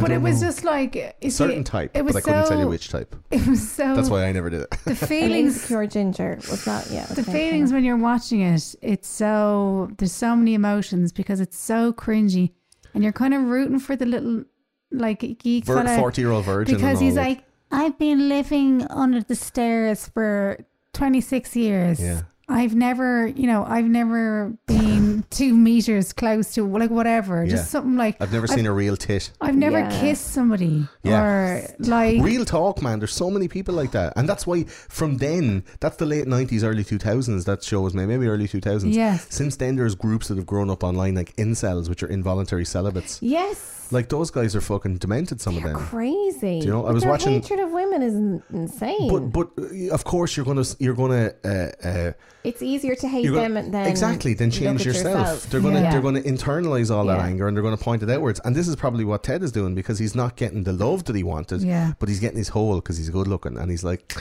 I know how to charm them and I'm getting the ride, but I'm not feeling the love. Okay, I'll just do a rape and a murder. Do you know? At least that's satisfying the itch that I need to scratch. Face of disgust. Fuck's sake. Yeah, it's hard. It's hardcore, man. But when you're thinking through all of those, like the machinations of the human mind when they're trying to get into sexual relationships, it's very difficult. And there's one phrase that I heard years ago that well, maybe two phrases that stick in my mind. One is a woman needs to feel love to have sex, and a man needs to have sex to feel loved. And in there is the dichotomy of the sexes, you know. The other one is... Say that for me one more time. A woman needs to feel love to have sex, and a man needs to have sex to feel loved. But I have room on this arm. No, do you know what? You're going to be like Lil Pump at the end of it. That is so fucking true. Yeah. It's really true. And then the other one is women are afraid that... Or men are afraid that women will laugh at them. Women are afraid men will kill them. Yeah, well, that's... Yeah. And in Ted Bundy's case, that's what happened. And then the other one is make money. Yeah. That's very true though, isn't it? Yeah. But it's fucked. Like when you're looking at that kind of stuff, he's gaining trust. He's a master manipulator. He would often pretend to be an authority figure, like a cop or a policeman or a firefighter or whatever. Stripper jobs. Builder, an Indian, a cop, an ambulance driver. I don't think he was qualified. Paramedic, that's the one. He would also play the wounded animal. Like we talked about earlier on, he had a host of different plaster casts for his arms and feet. He had crutches, he had slings and bandages, and he would be carrying a box or carrying some books across the campus, and he'd have a crutch or he'd have something on his arm and he'd be like, oh, my poor arm.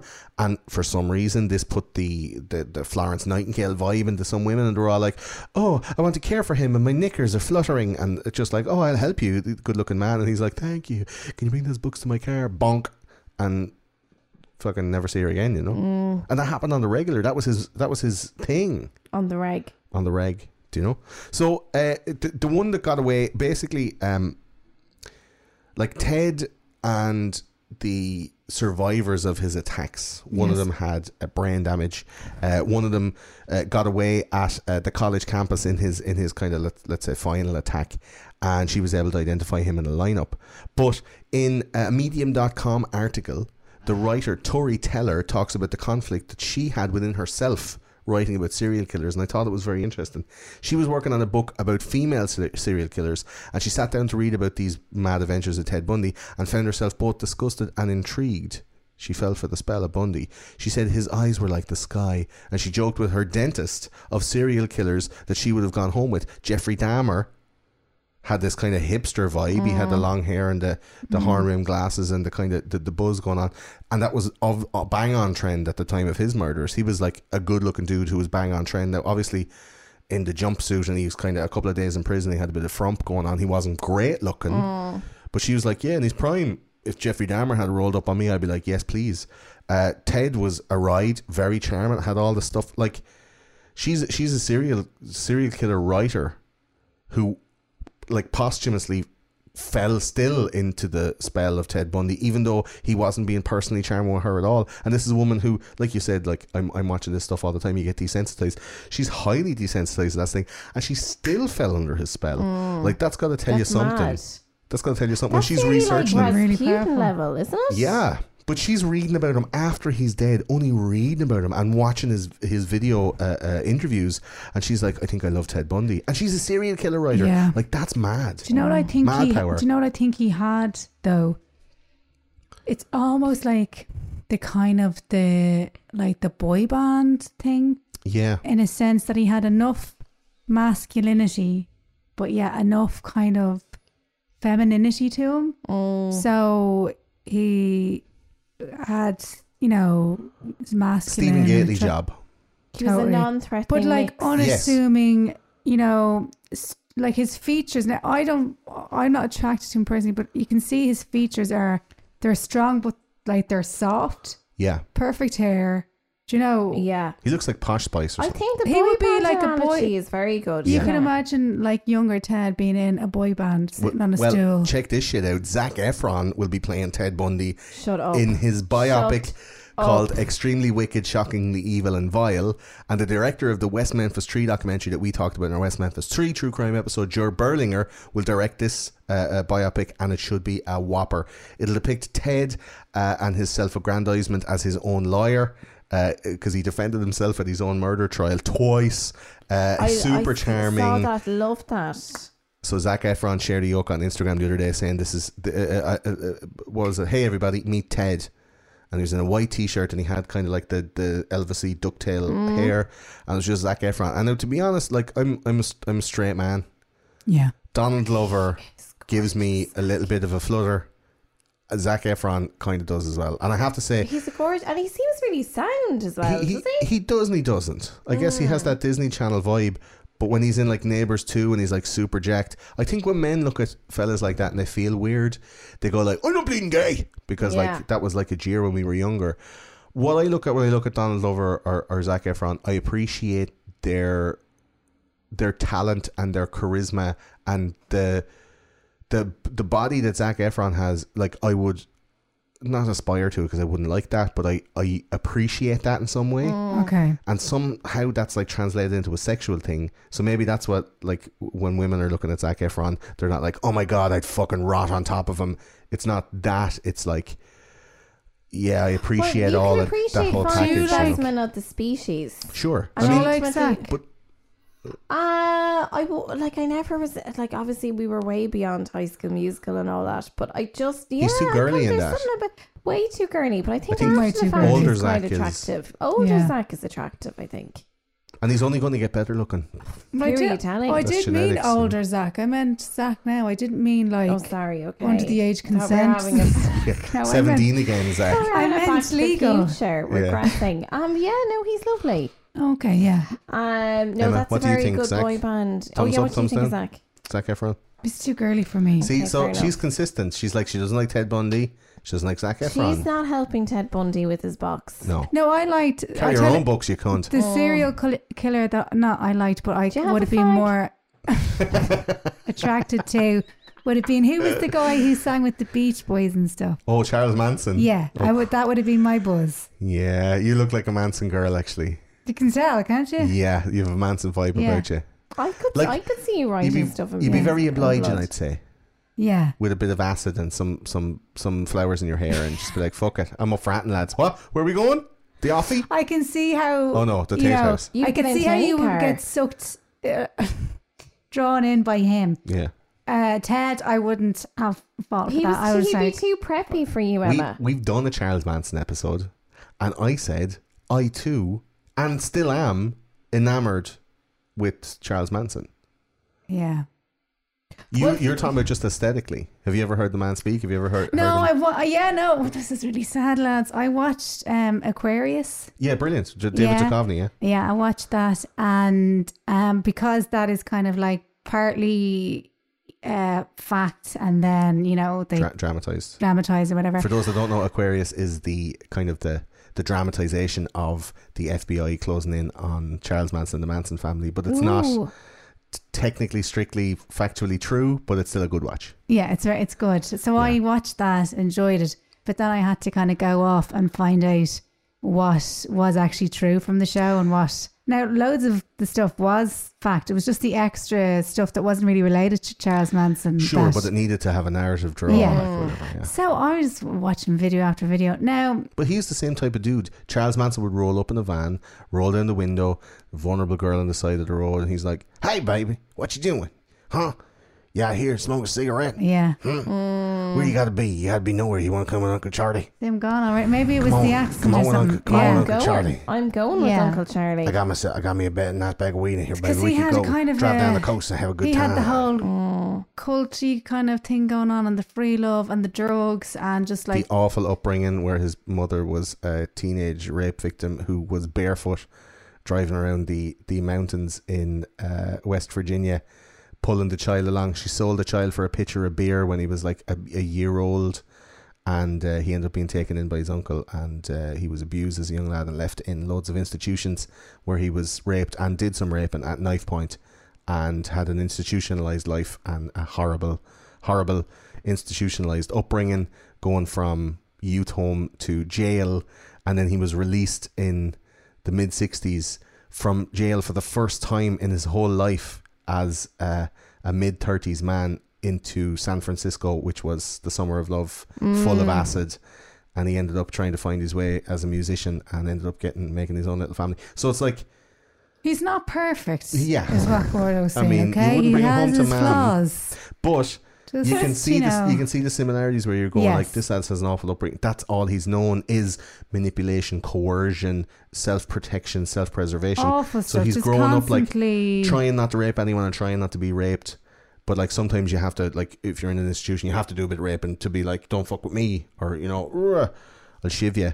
And he translated those habitual, you know, life lessons into the outside world and ended up making a cult because a lot of people were like, yeah, I believe you. Oh But yeah, it was a lot of magnetism. people. Definitely, It was Yes. charisma. Yeah, he's definitely. I think he's way more fascinating than Ted Bundy on that level. Oh, absolutely. Yeah, we done a it's just massive the- show on Manson. Yeah, the music and the drugs. But I guess Bundy seems to be a middle class, like, white girl's yes, dream, like a target for a middle class white girl, all American guy, picket fence, Zac Efron that style. thing, Yeah, the whole thing. Like, oh my god, he has a broken arm. He'll get on wonder- so well with my dad, and you know, Yeah, High School Musical. Do girls Yeah. tend to do that? Like, when you look at a guy, apparently it takes 7 seconds for a woman to decide if they're going to sleep with you or not. 7 weeks in, I Julie? would disagree. So you'd look and you go, I would disagree. At the I initial think- reaction, I yeah, mean, I would agree with that pretty much. Would you? Yeah. you go like face, chest, shoes, say something. No, You see, most No, it's of the basically guys- just like, you see, don't say anything to annoy me, grand. And then you just store it in your head and it's your secret. yeah. And you don't. Oh, you yeah, reveal you that don't secret when verbalise, no, like, what?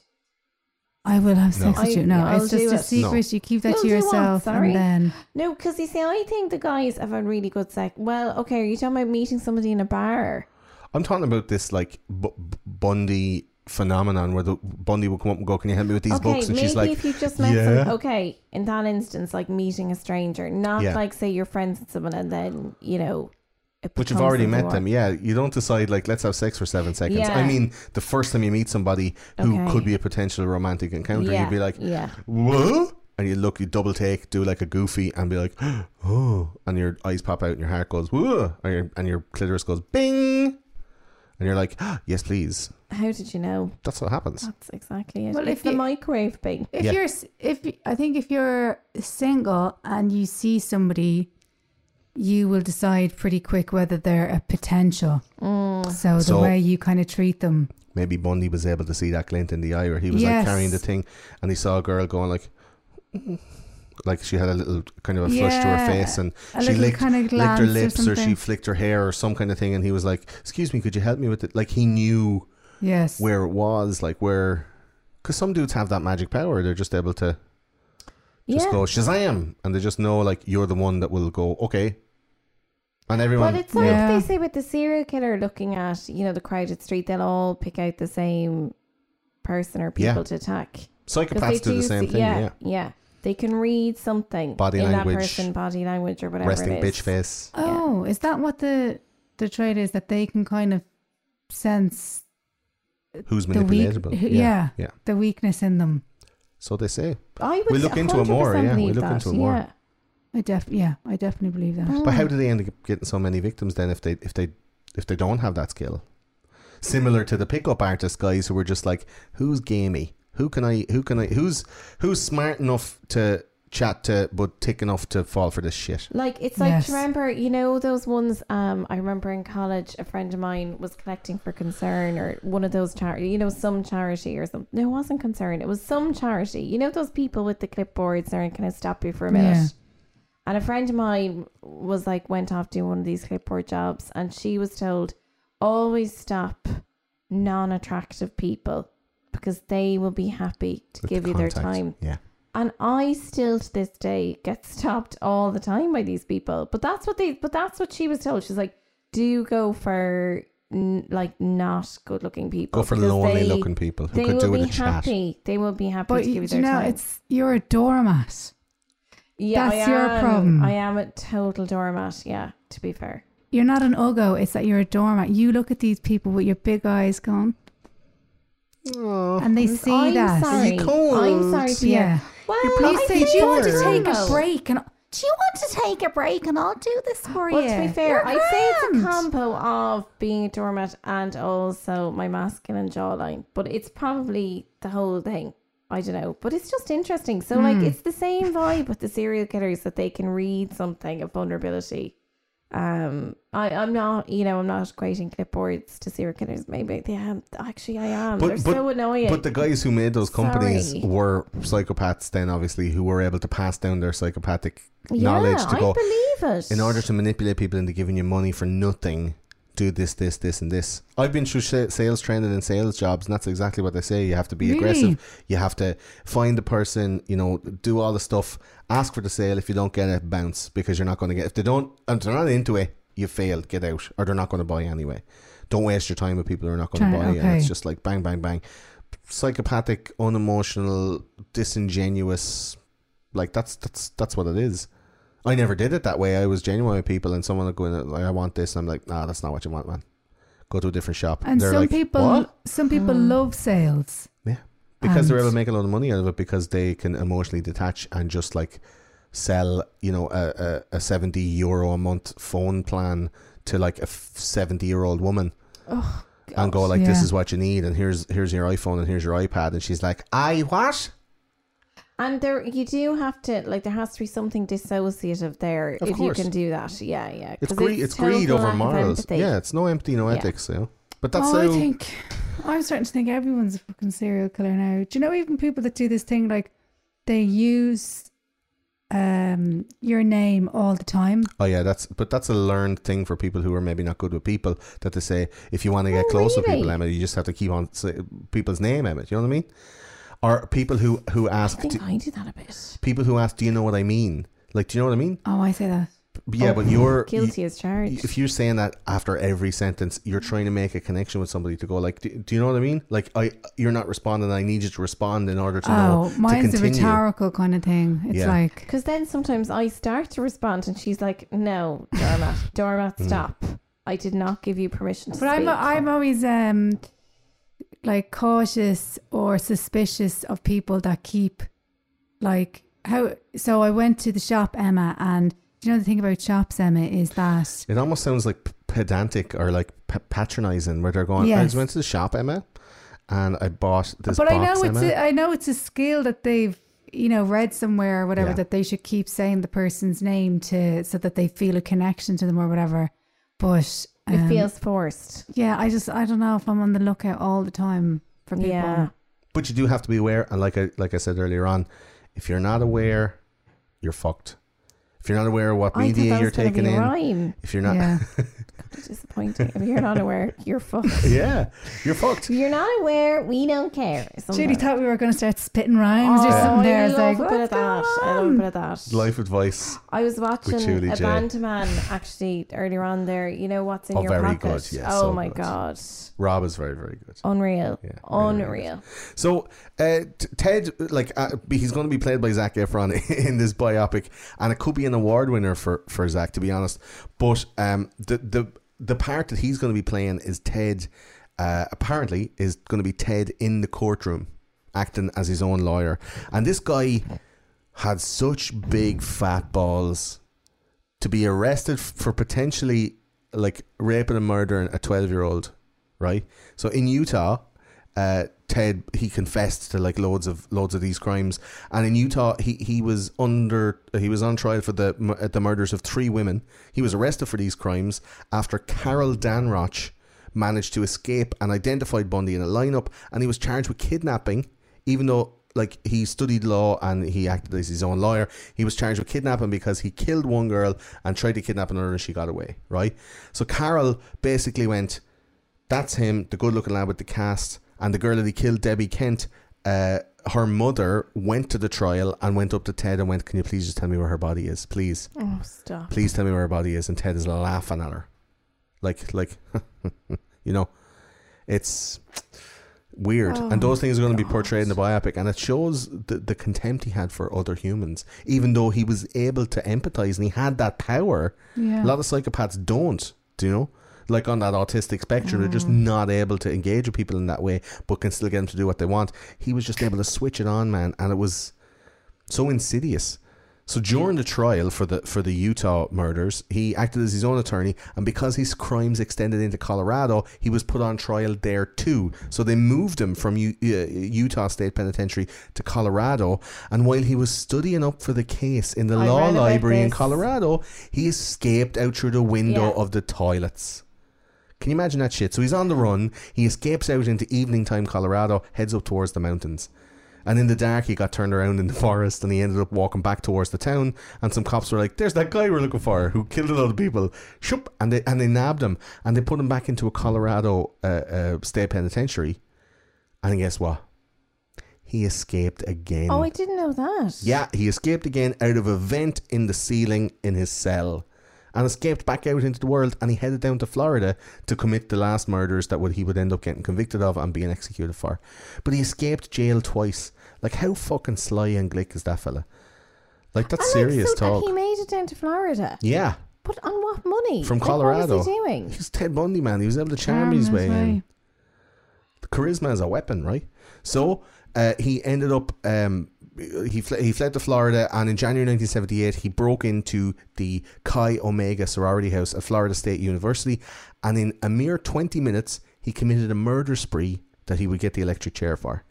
He smashed in the skull of Margaret Bowman with a piece of wood for the fireplace, and he this is the girl, he ripped off her nipples with his teeth, and he bit into her arse a whole bunch of times like a rabid animal, and these casts of his teeth in her arse cheeks were taken, and he had to defend those teeth marks in court.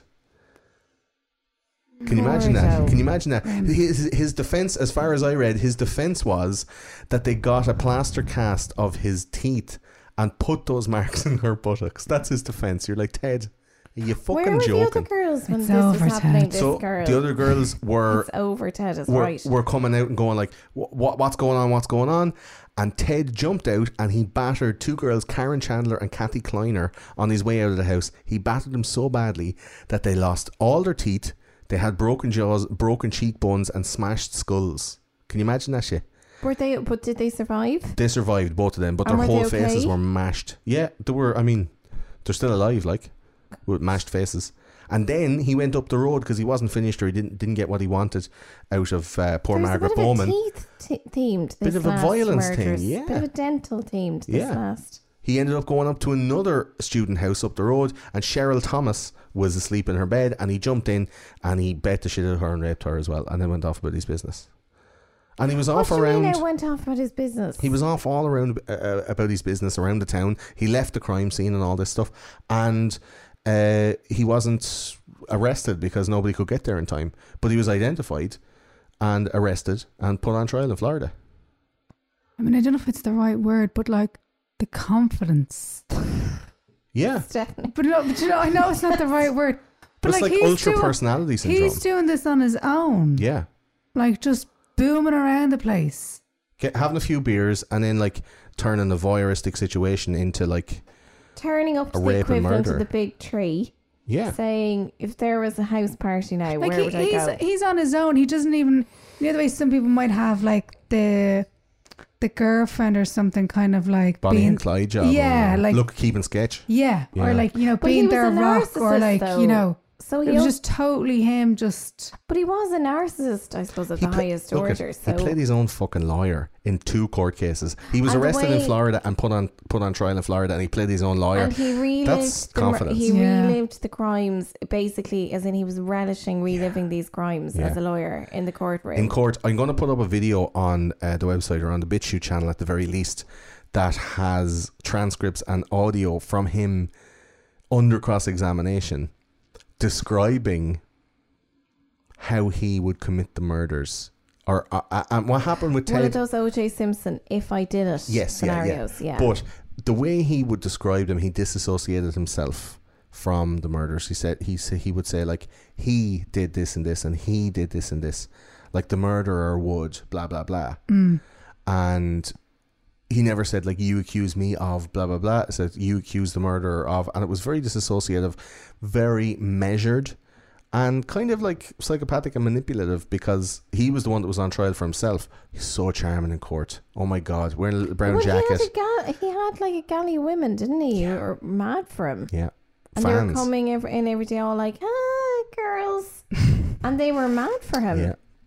But he was in court going through the salacious details of these murders, and to be honest, some of those details kind of hung him, because what happened was he ended up getting into this like trance of going, and then her jawbone, and then her cheek was like pushed in just the right amount, and people are like, just the right amount? That is a weird thing to say. So the jury ended up being like super creeped out by him by the end, and they were like, yeah, no, he definitely did that shit. Did you hear how he described all those crimes? Definitely. He's like, look at these injuries. They could only be sustained by someone who had a voracious appetite for human flesh, or something. Like, it was real weird, like over the top. You're like, Yeah. oh fuck, dude, this is a guy who's like, you know, like a like a musician who was asked onto some like panel show, and he was asked to critique his own album. yeah. And he was just like, yeah, the song is transcendental. You're like, fuck off. So bro. he's Yeah. like, oh, if you look at the bite marks here, sweet, sweet flesh. Like, oh, that get a bit freaking weird, Yeah. didn't it? I don't know about Did he you, but lick that picture? I'm just starting to get a bit of a weird vibe. Innocent until proven, but I That's don't your know. name on the Did you jury. see him lick that photograph? I'm just not sure. They looked down and he was just like gently shaking hands with his Didn't Mickey. he? In you know, there was just as an aside, didn't he? You know, there's that weird. I just made that flasher thing, and she went there. But if you see her face, she went like there. It's just Emma's. It's I'm, just her I'm making knee-jerk fun of this, but reaction. also it's a bit traumatic. No, I was going to say, do you know? Didn't she? That Carol Ann Boone was. Did you mention her? I didn't know. There's so many victims. I don't even want to go No, through she them. wasn't a victim, but she was. She was this one who used to come. Or no, this is gas. So she Every came time to I heard the courtroom. word "come," I'm like on high alert now. I'm just like, I what know you happened? are. But Caroline Boone, so he called her as a character witness, and there was this Oh, weird, yes. yeah, and he married her while she was on the witness Oh yeah, stand. there was a loophole in Florida There's law. that loophole in Florida law. She was under oath, so if you ask, will you marry me? Yes, okay, cool, yeah, sure. We're married now. Because she Right. was under oath, so it's like being blessed or whatever by the church under the oath of the Bible. Cray. Like that was a big part of the wariness that the jury would have for Ted Bundy. Right. Okay. So that when the crazies Again, another started red coming out, flag. Huge. Yeah. And there's no point in like transcribing all the stuff he did in court. We can put up the video and you can watch it yourself. It's totally self-evident. But some of the explanations he gave, how he would stand up and shake his jacket out and button it, peacocking, but imitating the prosecution lawyer who did the exact same moves. So it's like Ted is looking at him going, that's what a real lawyer looks like and does. Okay, I'm going to do that. And even when you see him doing that, you're like, that's weird. Why would he do the same thing as the other guy? Does he not have confidence in himself and he thinks if he does that he'll look more like a lawyer? Like, it seems like he's a genius, but he's also like a child. or like it's so transparent. So and- transparent. But to him, he thinks like, I'm fooling everybody. Do you know? And maybe one college teenager at a time, as he was murdering them and all, he's thinking, I'm brilliant, I have loads of control, I have loads of power. But then when put in front of like some real people who weren't up for his bullshit, he just looked like a fumbling child. Do you know? As much as we've bigged him up and said how amazing he was as a serial killer and how he was able to do all that, still he couldn't play that role convincingly. But he had a skill for spotting the people who would. He studied law and politics in college for a small amount of time. He didn't even finish his whole college course. Stay in school, kids. Yeah, big time. He didn't finish them all, but he was trained. He said he was trained enough to act as his own lawyer. And do you know it was the prerogative of the court to let him do that? He could have done it and made a show of the place. And you've seen lads who asked to be their own lawyers, and the judge is like, no, you're going to make a mockery of this court, whatever. But Ted is very respectful until he got into the stuff describing the crimes. And you're like, Jesus. So he spent 10 years in jail before he was given his death row marching orders. Wow. And basically he was an exemplary incarcerant. He didn't give any trouble, he didn't have any fights, he didn't do any shitty things, and there was people that were totally engrossed with his story and tried to keep on getting into him to find out, like, why would you do the things you do the way you did them. The trial, the fact that he defended himself, the gruesome like brutality of the murders drew the attention like his fucking blood in the water, and people were like, oh, I love that shit, tell me more. Like, this is the you're talking about 1989, like this is Red Shoe Diaries and you know, Murder, She Wrote. People are like, oh yeah, I love it. Notebook. Murder, She Wrote. That's going to be an up to 90. I'm going to do an episode. Didn't she? But she became really dodged there recently, didn't? Or was she kind of revealed as very dodged? Because every place that she went, someone got killed. But That's also, why. I mean, as a person, Angela Lansbury. Politically, Jessica Lansbury, Angela Lansbury. Oh yes, Angela she Lansbury. made some mad comment. She made a crazy comment, about did she? something. She's an old woman. She's allowed to say shitty things. She's, I don't know, something to do with. Could have been something to do with Me Too or something. I think it was nearly sure some of them were asking for a kind of Me Too comment. Like, that's an old conservative type woman, I guess. It was something mad. But she's like, jaded. How many murders has she solved? Come on. She's seen some shit, her man. Her fingers are fucking raw from that typewriter. She just leave her. But I know she said something. She said something cray. Yeah, the party house in Cabot Cove. But that's another one for the Up to 90 podcast. I'll do that one. I'd love to do it. Thank you, sir. I've loads of 90s references. Thank you for your podcast. So, like, he ended up defending himself. He got put in jail, 10 years in jail. He's sitting there, exemplary incarcerant.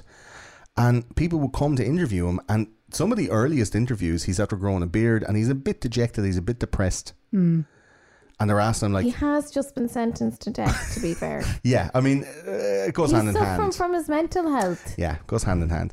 And he's dressed. Check in with yourself. Yeah. Have you tried mindfulness? Mindfulness, Ted. Try to be here now.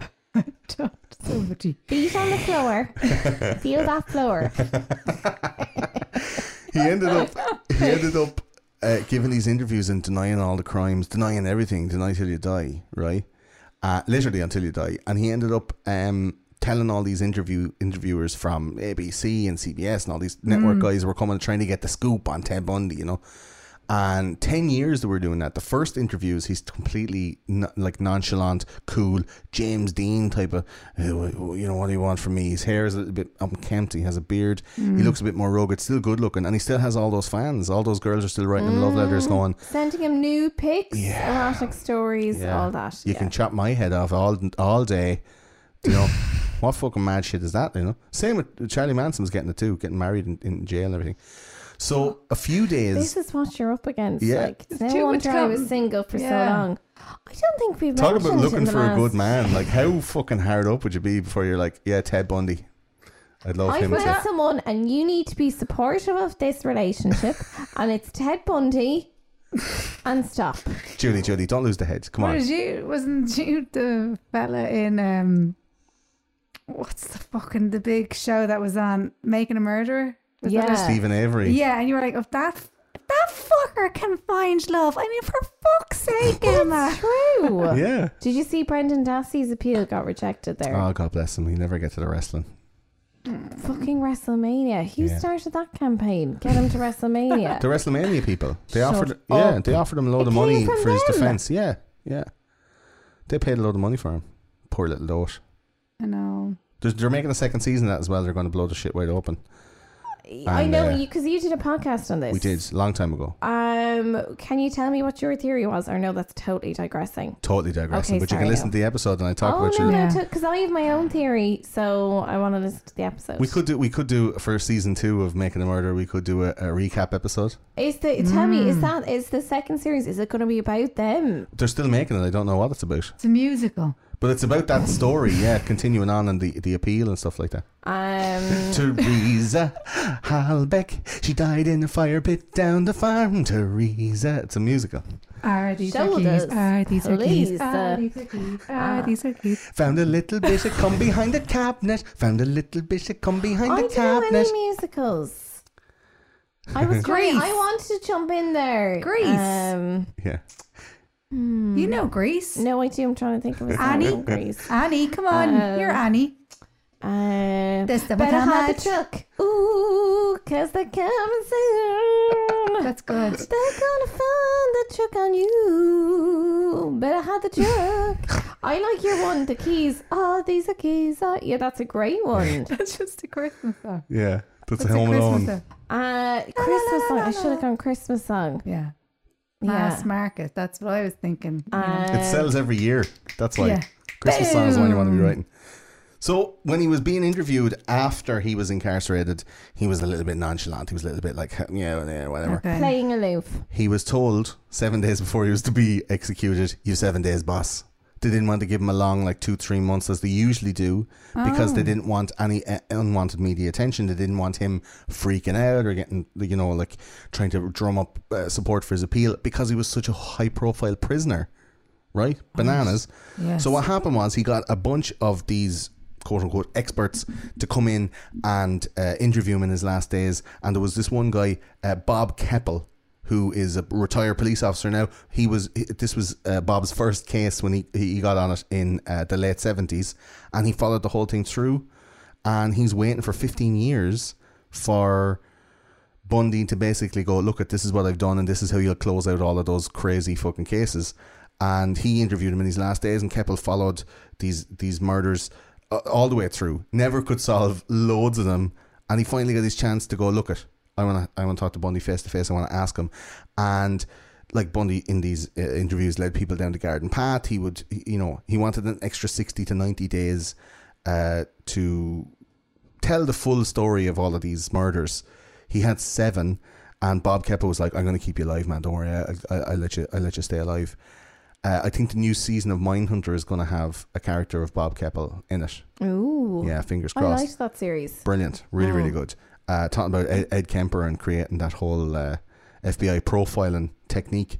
Bundy said he had much more to tell, and you can watch these interviews. They're harrowing and cringe at best, but they're all on YouTube, and you can watch Bob and Ted Bundy have it out. But Keppel did get Bundy to assist in the Green River Killer case, and eventually I read that. Eventually led to Bundy confessing to loads of unidentified crimes before he died. Up to 22 crimes he confessed to. And then after his death, they were able to use the information that he gave to tie him to 14 more. So it was 36 was the grand total. People online are, chatting about Bundy being homaged in Mindhunter, and I think that would be class to see how Keppel, like how if you watch the first season, you saw how Ed Kemper basically like spilled it all out for, I think Nolan is the character's name. So he's the big huge guy, big is massive he? guy with the glasses, yeah. Yeah, okay. And he's the one that like ripped off people's heads and used to fuck their throat holes and stuff like that. And he's all like, "It was my mother. It was all my mother's fault. They always blame the mother. She never loved me." Yeah, well, I mean, that's the original trauma, right? That shit's happening. Like poor old Ted, he didn't know who his dad was, found out it was his granddad. It's like, mother! Like, that's what's going to happen. But in Mindhunter, there's also going to be features of Charles Manson, your boyfriend, David Berkowitz, and the Atlanta child murders. And David Fincher confirmed them himself quite recently. So it's going to be, Mindhunter is going to be the shots for the true crime fans out there.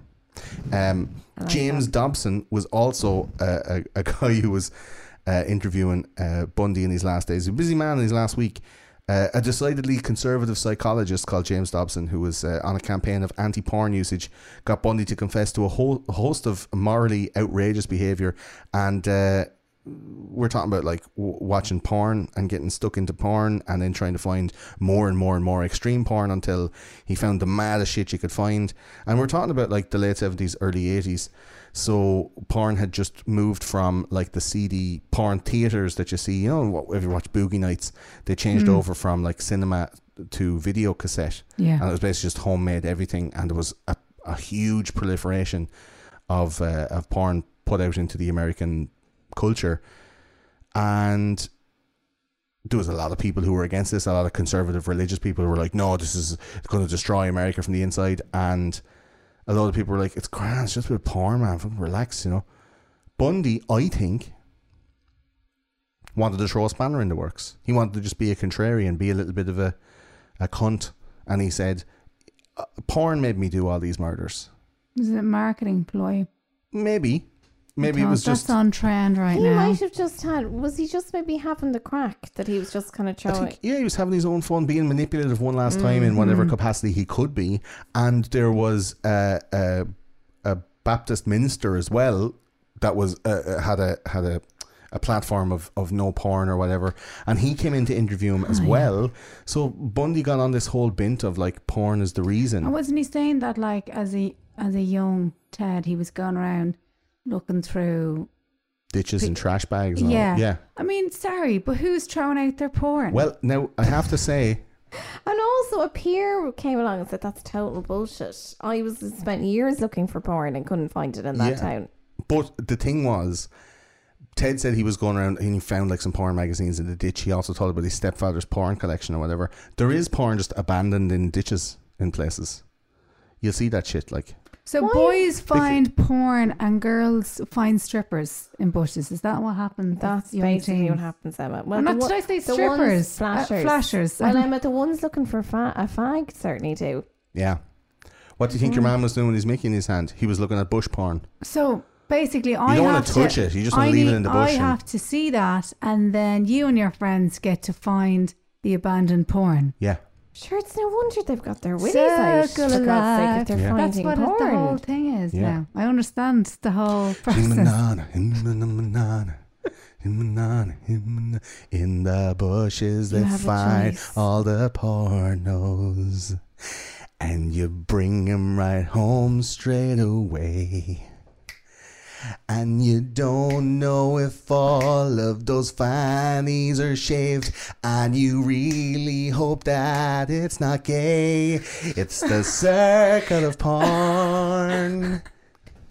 Yeah, from manana and manana. What was I going to say? He's not gonna come. Oh, we're still going. Okay, you know that. He's just too nervous. She's just working something out right now. That's what's happening. He's coming.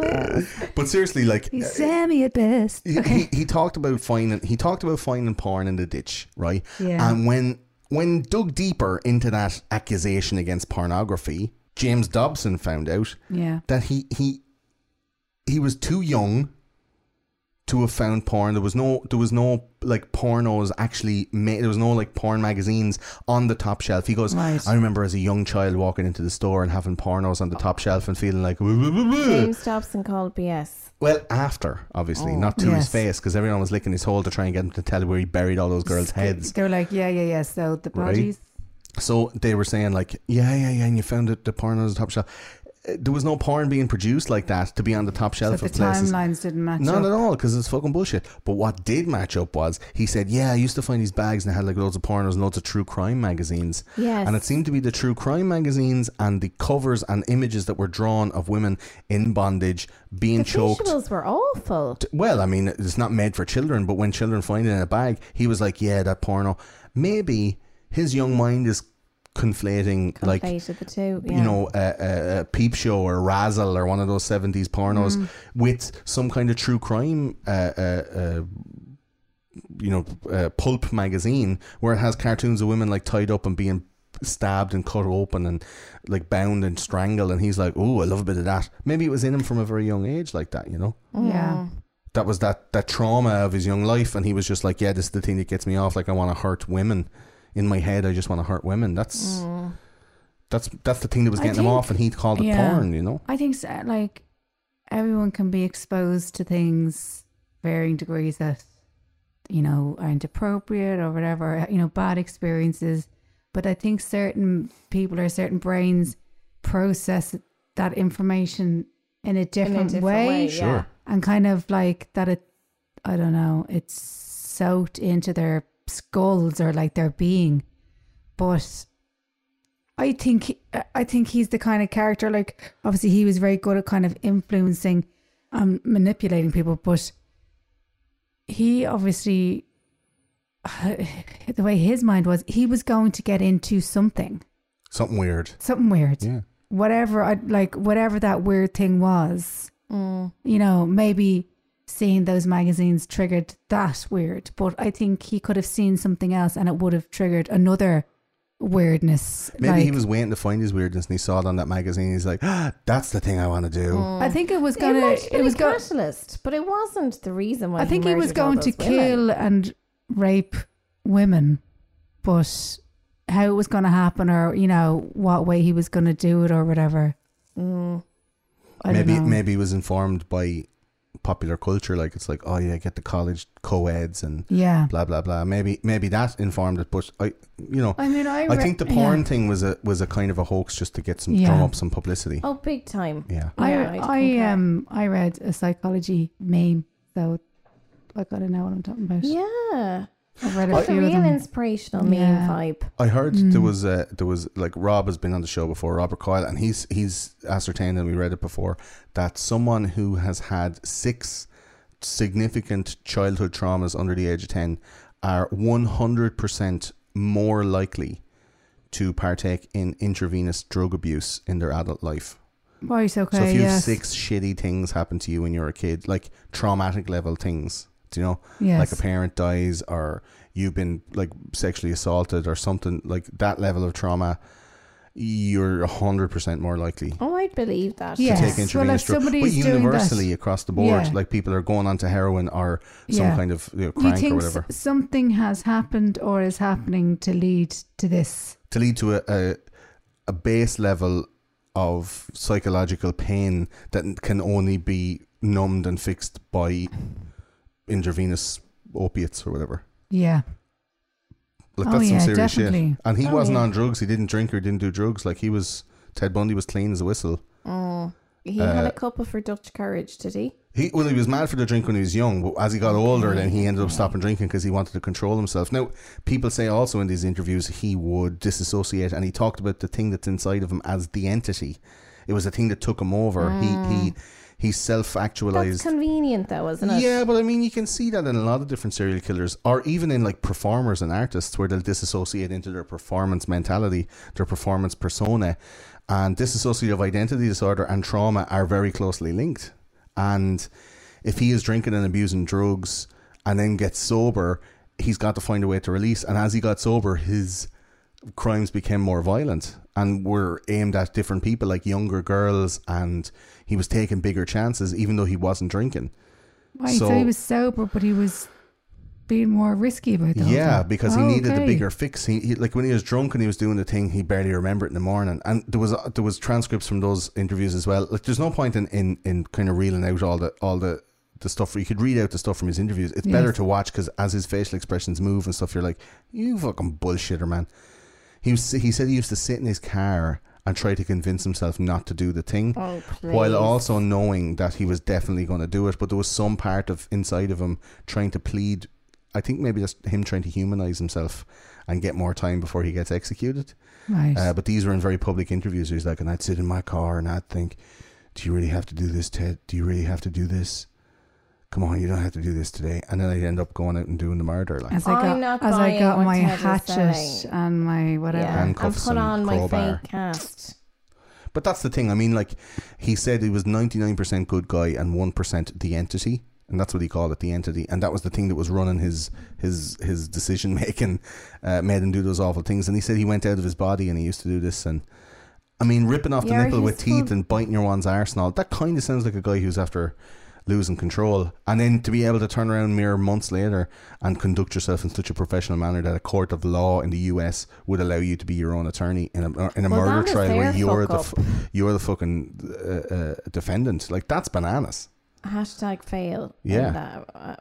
Florida courts because seriously, what were they thinking? What the F, like? Major But that's what I mean. So basically, Ted was sentenced to death, and he was going to be executed at Florida State Penitentiary. And in 1989, after being on death row for 10 years, he got to sit on the fabled Old Sparky. There was a crowd of 500 people outside the prison singing songs and cheering for his eventual demise.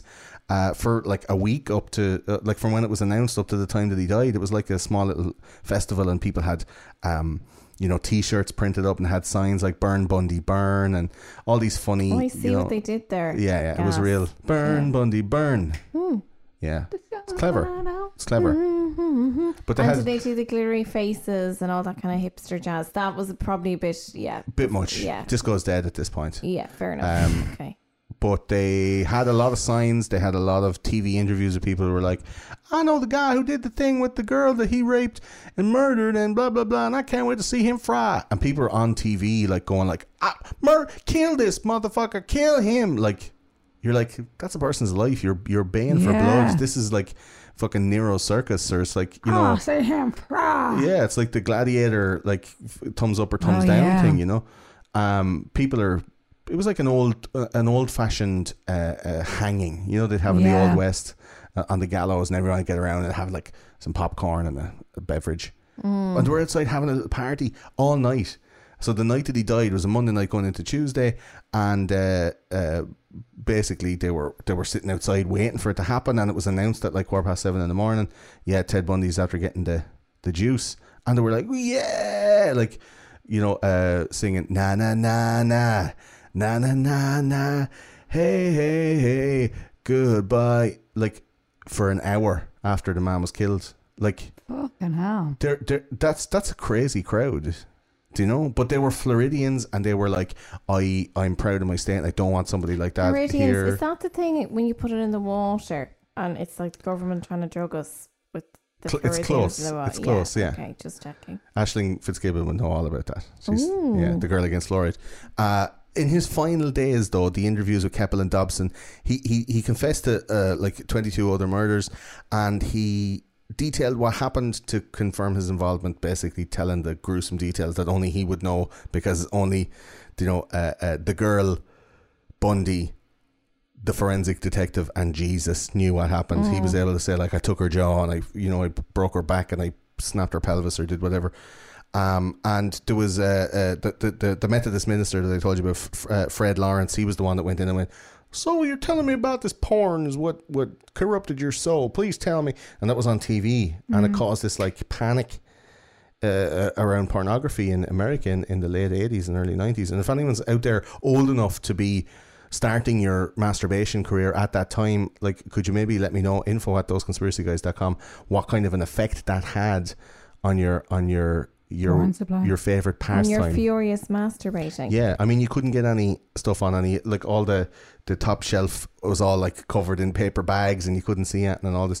There was a huge panic around it. There was even like debates in Congress around pornography. Like, are we talking bread and spread Ophelia panic? That level of panic. For those that don't know, Ophelia was a small snowstorm where everyone in Ireland went out and bought every bit of fucking food in the place. We were really scared we were going to run out of bread. I was doing Instagram stories from the Lidl up the road, and it was empty, like it was the fucking end of the world. But Bundy basically with this pastor, with Fred Lawrence, spent the night weeping and crying. Was the story, weeping and crying, and his last words as he was led to Old Smoky, and he was sat down, he said, give my love to my family and friends. And what friends would you still have? I mean, for God's sake, you've killed 100 people. He's got his wife. Yeah, his bowling team. The lads from the frisbee club in college or something. Enough. Surely he had somebody. Hide and seek club. He was a nice guy. He didn't rape everyone. Fair enough. Do you know? But yeah, the lads believed that there was dozens more as we were trying to get these confessions out of him. 13 murders after he died were solved because of information that was given, and at the time of his death there was 42 people sat there to watch him get the votes. He was led in at 6 o'clock, and at 60 minutes past 7 he was pronounced dead by just one go of the juice on Old Sparky. And Yeah, they sang all morning, and obviously went out to an early house and had a celebratory breakfast now that Bundy was dead. It seemed a little bit callous, but also he's the guy who's biting off people's nipples and raping and bludgeoning people to death. Yeah, I mean, raping them with bedposts and this he kind of wouldn't stuff. be the first I'd mourn. Yeah. But it seems so weird that this was like they didn't get their justice as they saw it with Charlie Manson, because he didn't get he got his death sentence commuted because the law was changed in the state of California just a little bit after he was incarcerated to abolish the death sentence. But Florida definitely has that motherfucker, and they were wanting to put him down. Bundy is a bad old pup. So how long was he on death row then? 10 years. Okay. So and in death row terms, that maybe a short enough time, I'd say. That's short enough. Some people are on it much longer, but they have appeals pending and stuff like that. So it's quite difficult to know how long you're going to be on death row, but you know what's going to happen at the end of it. Yeah.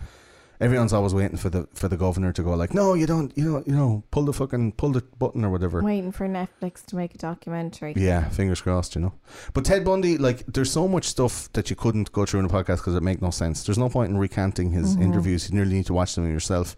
But it's more to kind of analyze the draw in Ted Bundy. He was a charismatic and attractive person who got what he wanted in the most insidious way, but still was loved by some while taking the stand for the murders that he committed very publicly and brutally. These details of these murders were being shown, and yet people were turning up to the court going, I fucking love you. Like, that's bananas. Getting married in the witness box, that's bananas. So it was just, I don't know, like that they just couldn't believe it because it was just so ridiculous that somebody would do match the crime to the face. They just couldn't. I think it was so beyond regular human comprehension that they just couldn't join the dots whatsoever. They disassociate Bundy's actions from his personality. I think the Beatles fans in the gallery, you'd have to say there was something like that going on, that they like disassociated. Because I think what loads of people said about him is that they didn't think he was weird or creepy or whatever. They got no vibe off him that, yeah, he was in my class, he was a bit of a weird fuck, I kept away. I think everyone kind of liked him. He was bullied in school because he was shy in middle school, and then when he got to high school he kind of came around to himself and he wasn't out and being like super flamboyant or obstreperous. He was just a normal kid who wouldn't fuck around. Yeah. Usually you get the vibes like of somebody, this lad's a bit weird. Yeah. We've done a few different kind of old school true crime episodes, but there's some like the Toy Box Killer, David Parker Ray, who was totally fine until he reached his mid to late 30s, and then he ended up kidnapping young ones on the side of the road in New Mexico and bringing them to a box he had buried under the ground with a dentist chair in it, and sexually torturing them for like a week and then killing them and cutting them up in bits. But he was totally fine until something snapped on him in his 30s and he just decided to start doing that. Or maybe his whole life he was just waiting for a chance to be able to do that. Do you know? Like Joseph Fritzl, the same. Any of these guys are committing these heinous crimes. Is it something that creeps up and builds up and builds up? In Bundy, definitely yes. And it starts off with sexual deviancy, creeping in windows, having a bushwank. And then after a few beers, he gets the confidence to climb in a co-ed's window and batter her to death and rape her with the bedpost of her bed. Like, there's a small step that's very defined. Like, it's a small step for man and a huge step for... We're listening to you. We're like, it's fine for you, Gordo. We're their prime targets. Yeah, well, I might be either. The idea most serial killers kill women, don't they? John Wayne Gacy. Do most serial killers kill women? That is not the question she asked. Most women serial killers kill men. Do most serial killers kill women? Equality. Most female serial killers kill men. Give me the name of one female serial killer. I will on our next episode. Thank you, and you're the expert. I'm not an expert. It's just far from an expert. We're walking home to our cars now in a short while. Sure. And this thing out that the idea that any man in our lives can suddenly turn and decide to take us to a box underground and sexually torture us in a dentist chair, which I just think adds to the indignity. Straight off. Like, just the I look at that mean- chair, you'd be just like, And he bought that at a police auction, ironically, imagine. I'm not even scared of the dentist, but when I see shit to do with dentist stuff on TV or in a movie, like they're meant to be the scary bit, Yeah. I just freak the Lose your fuck shit. out. Yeah. And I don't even mind the dentist. I'm fine, but I see that Did you chair. wear braces when you were a kid? You've No. lovely teeth. I've never had any. She's See, I've never had unreal any teeth. I don't bad believe you. experiences. Emma has Swear. unreal teeth. Unreal, How amazing. are your teeth so white? I meant to ask you this. White and straight and perfect. What's your Strips. secret? Strips. What strips? Bacon strips for breakfast every morning. Colgate? Crest. I'm going to give them a whirl. Yeah. Hashtag SP. If you're going to be a public figure, you got to get that. Gotta get the Yeah. winning Got to get the smile. brown down. But yeah, I mean, like, Thank you, Gordo. it's one of the things like that I don't really experience, I guess, which is like patriarchy or whatever those things are called. Like, I don't ever feel threatened. And like No. we said earlier on, a man's biggest fear is a woman will laugh at him, and a woman's biggest fear, the man will kill her. Oh, it's so true. Like, Do you know? even like just little things. Shane was saying to me, "Oh, why don't you listen to that while you're out?" You know, like say if I was walking back from a gig to my car, and Like a I- podcast or music or something. Yeah, he's Yeah. like, "Oh, you should listen to that." Like, you know, when you're on your own, it's like, "Well, I'm not gonna because it's gonna be late at night. I'm not gonna be walking around town with my headphones in because then I won't be conscious if someone's coming up yeah, behind me." very true. And you see, he would never function in that kind of way. He would just like, "It's fine." Like, what are you talking Just like about? when you're at a party, you can't get absolutely smashed if there's loads of strange men around because somebody No. might try and drop the hand. Of But course. I think every moment, like when you're in male company, ultimately you are taking a leap of faith that they will not hurt me. Because they It's It's a can't. social Yeah. contract, though. Yeah. You know what I mean? It's the same But as because having a of what front they door. could- Someone could fucking bash the front door and invade your house like the Oh, yeah, strangers. but I just think that and tie you up dynamic and fuck you because up, like. 99% of the time, like I know in my case anyway, like a male could physically overpower me. You know what I mean? So like it's that constant feeling of I better not piss him off too much because he could kill me with his bare hands. You know, it's Yeah. just that kind. Honestly, it's like every moment you're living It's true. in trust. You know, Like- you're like trusting. No, but it is like, Yeah, I guess. because I was trying to explain it to somebody and I said, okay, have you been in a situation where if someone has made sexual advances towards you that you didn't feel the same way or whatever? And most people would say, like, of course I have. Yeah. You know, Who hasn't? come on. Am I right? I was like, well, have you experienced that with somebody who's physically bigger, stronger than you and there is physically intimidating? And they're like, no. So that's that's a different thing Yeah. when somebody, you know, The, And there- the you know- implication is there. yes. Yeah. Somebody Like- doesn't necessarily have to say, but you will know by somebody's body language, like this person is aggressive.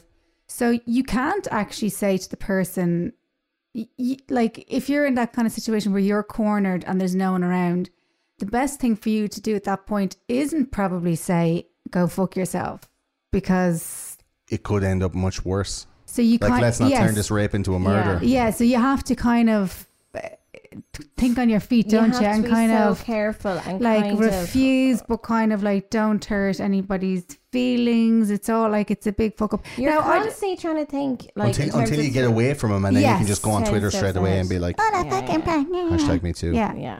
But it doesn't happen so much for us now because like we're in our 30s, so we're old. Yeah. Yeah.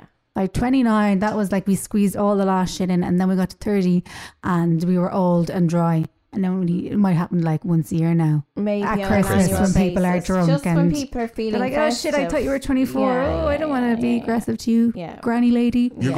going to Edinburgh? Julie is. I think for 2 weeks, yeah. Yeah, cool. So there's loads of like unwanted sexual advances in comedy. I so cannot wait. you surely get something. Cannot wait. Yeah, Yeah. yeah, Well, yeah. especially when I'm flying, I'm really, really going to be looking forward to that. Yeah, of course. Yeah, yeah. Sorry, Gia. Oh, sorry. You took a flyer, so ultimately, who am I to say you can't That's hard, actually but I have suppose me? you, after like 20 I minutes, do you'll just be kinda used owe to it, you. won't you? Yeah, You yeah. just- That's Fair how it- enough, yeah. Just adjust. As we've already stated, human beings, we adapt, don't Yeah. we? you Is know. it really like I'm not finding it hard to believe. I fully understand it because I'm dealing with all of these cases and reading all this stuff and going, yeah, rape is every place. But is it like that prolific for young women from like 15 until they're like 25, where it's just a constant, I just feel like we're constantly battle of like batting away semi-erect penises just on a constant basis? I would say the most of it would have happened in my teens. When I looking back at it now, like people obviously knew that I was young, that I was in a school uniform. Like things like you get comments from old men shouting at you across the street, commenting on. But did you used to roll up your skirt and stuff? No. And then roll it back down when you're coming back from lunch?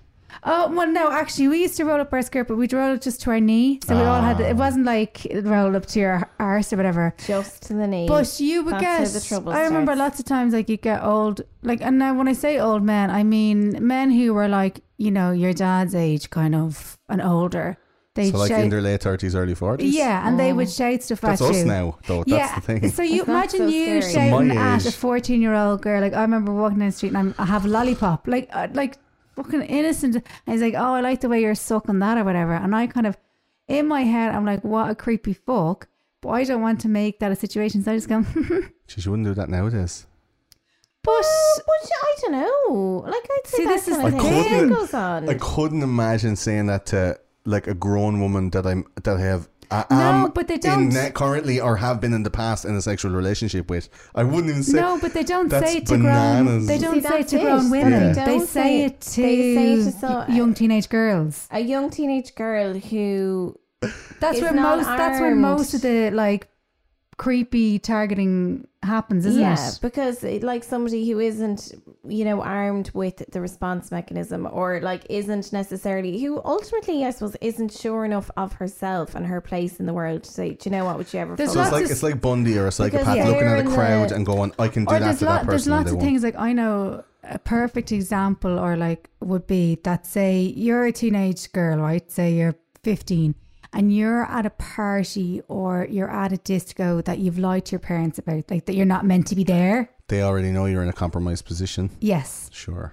Do you know what I mean? So I would say like that's prime. I just know like from friends like that, they would, something might happen at a thing, but their main worry is like, oh, I don't want to tell my parents because we told them that we were sleeping in Claire's house, but it wasn't Claire's house, it was Sarah's house. And like nothing like crazy bad ever happened to me, but just like weird fucking and then shit. It's the blame just thing a of, general sexual malaise. Yeah. And it's that blame thing of, oh well, I placed myself in that sketchy situation. It kind of goes back to what we were talking about that drama Three Girls. It's like, oh well, I placed myself in that situation. So but that's the grooming part of that. Of course, like abuse. You internalize it and you say, well, what was I to expect? Like, he gave me those cans, he was really nice to me. I owed him kind of. I was really mean, I was really rude. You know, it's that kind of thing. Do you know what pisses me off? And I just, like, every time I hear it or see it or read it, it's only one of the few things that makes me nearly fucking flip my lid, is when this thing of, I thought she was older than she was. Yeah. Now, if that girl is 13, if you talk to her for 10 seconds, you will know that she's not an adult. Yeah. Do you, like, but that thing, but I think people still kind of say, well, she was wearing a lot of makeup. Yeah. She did look a bit older. Like, no. Yeah, sorry. She didn't taste 13. No. But I do. So that pisses me. That Appropriate. pisses me off. Yeah, but sure, that's a defense mechanism, and the people who don't want to believe it's happening, men and women, go, yeah, I prefer to believe that than the fact that it actually happened. That's it. You're fed this stuff, and it's only then as you come into your adulthood you realise that, oh, like, you don't want to piss anybody off. Flashers, like, oh, they don't mean any harm. But you know how people got away with it for so long. Like, or she's a bit of a slut. The priest was at it. Like, who's at? Like, he's not supposed to be in a sexual relationship anyway.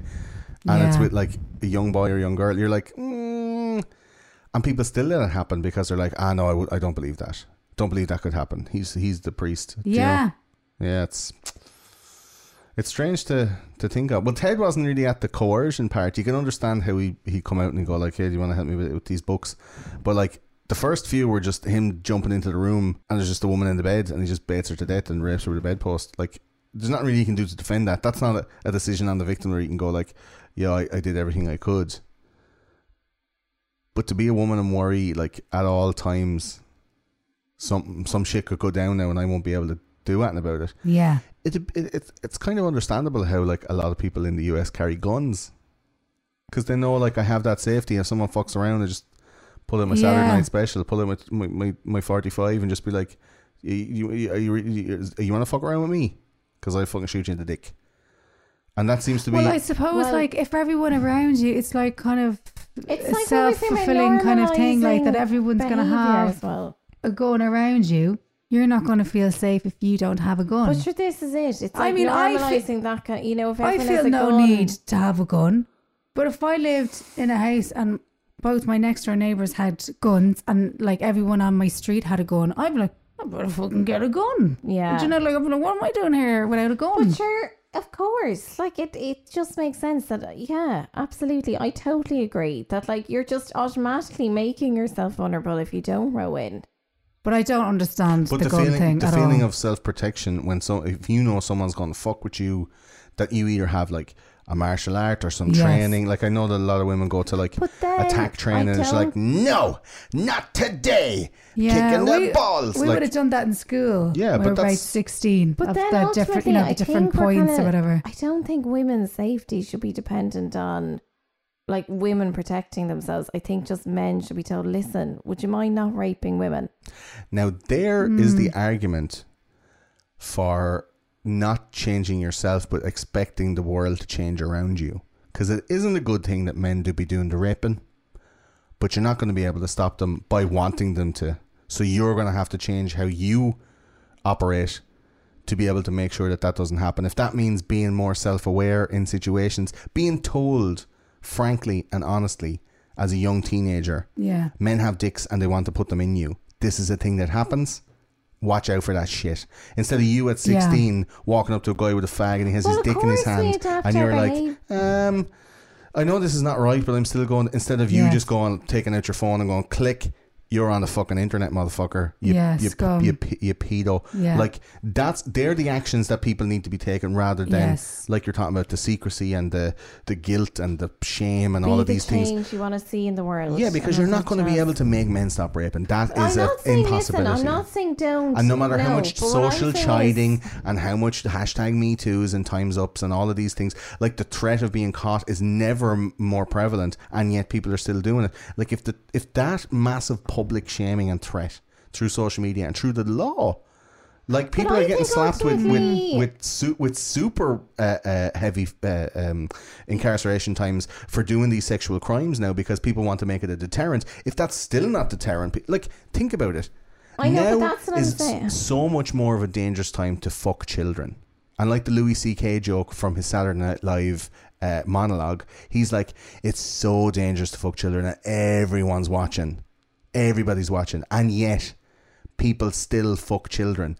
Like, how good must it be to be a paedophile? Joke. Well, he should have been fucking binned when he made that joke. But that's the thing. Like, we didn't know what was happening. We didn't know what he was doing when he said that. But the logic of that is practical. But him saying that on a stage, I think, is nearly, to me, it's just, now I'm not totally au fait with what he did necessarily, but to me, saying that about children is just the most repulsive statement that any human being could make. I'll disagree with you, because it's only words, and it was a joke that was made. Yeah, but it was a joke that was made that caused a massive controversy, which drew attention to a situation. No, but what I'm saying is, I know it's only words and I know it was a joke, so I do get that. I'm saying, I think you can see in him the second it's out of his mouth, he knows he's fucked up. Because of course, that was the whole plan. He wanted to offend. Okay, well, maybe I don't get it. Yeah, he wanted to offend. Okay, well, maybe I don't get it. But think about the logic behind it. Like, people are still doing those things, even though it's never more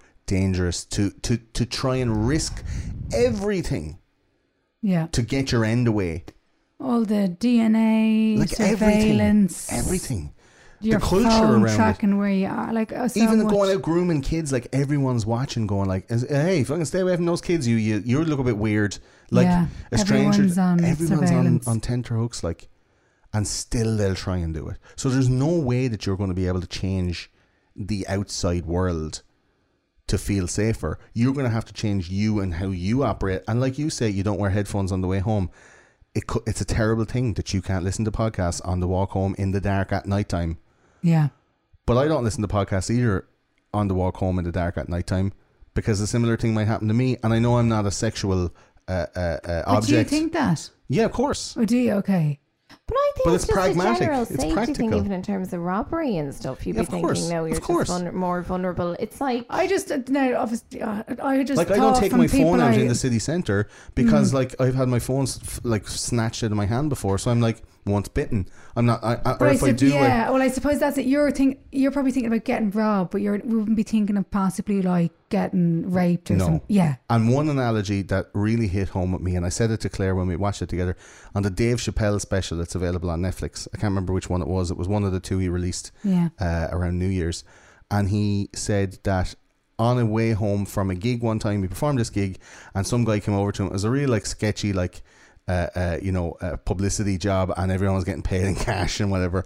And he said he was given a backpack and it had $20,000 in it. I was like, that's your pay for the gig. Oh my God. It was a big, huge thing, like, for celebrities and all this kind of stuff. It was like, they're fucking, there's cash now, Dave, on the sketch bag. Keep it there. That's your backpack. That's your pay. And he's like, okay, cool. And Dave Chappelle said he got on the subway to drive home, and he had this bag with 20 grand in it, and only he knew what was in it. But he was looking around, and he felt that everybody on the subway and everyone on the street was looking at him like they knew what was in the bag and how valuable that thing that he was holding that was a secret. They all felt how valuable it was, and he felt that they wanted it no matter what. And he said that was the closest thing that I could understand to what a woman feels like, just walking around the street, having something that some people want and will take by force no matter what you do. Yeah. He said that's the closest he felt to knowing what it felt like to be a woman, to have a bag with 20 grand in it that nobody else knew what was in it, but the fear of someone taking it off him. Like, that got me. I was like, shit, that makes sense, man. Fuck, that's crazy. Yeah. Do you know? I'll never understand what it. Do you think? I'm a big dude. No one really fucks with me. Like, I do get kids throwing eggs, but you know what do you do? I wouldn't hit him a kick. I wouldn't want to be a guy. I'd actually hate it. Yeah.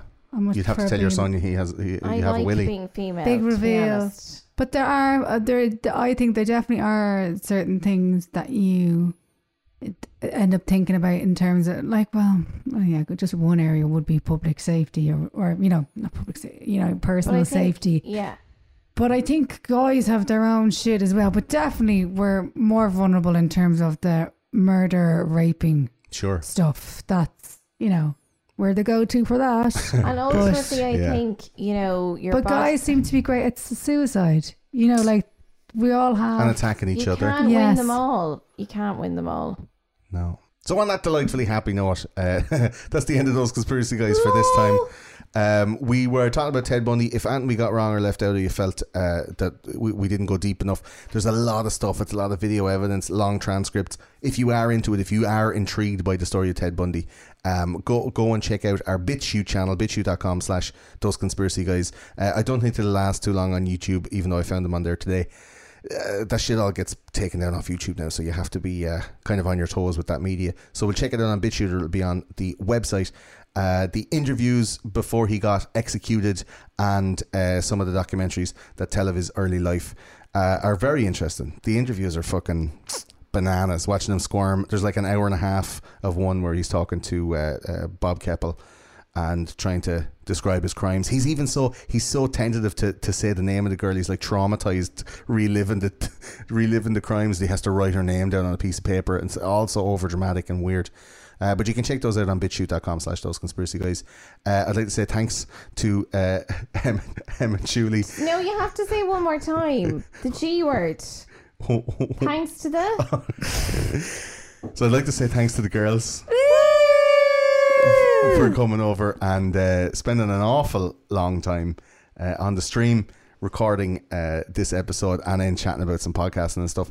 I really hope that your podcast takes off like it deserves to. Thank you so much, Gordo. You're very good to have You're us. creating something real, and I think you're two real bitches who don't fuck around. But you have 90. you do have crack, and I appreciate the show. Do we live here now? I know. It feels like it. So People funny. leave here going Emma like, "Oh my turned to me god!" and Emma was like, "What do you think?" And I was like, "Is my name Julie?" I was like, This motherfucker work hard for his podcast. This is crazy. Thank Okay. you, sir. So, Thank you for giving me a home.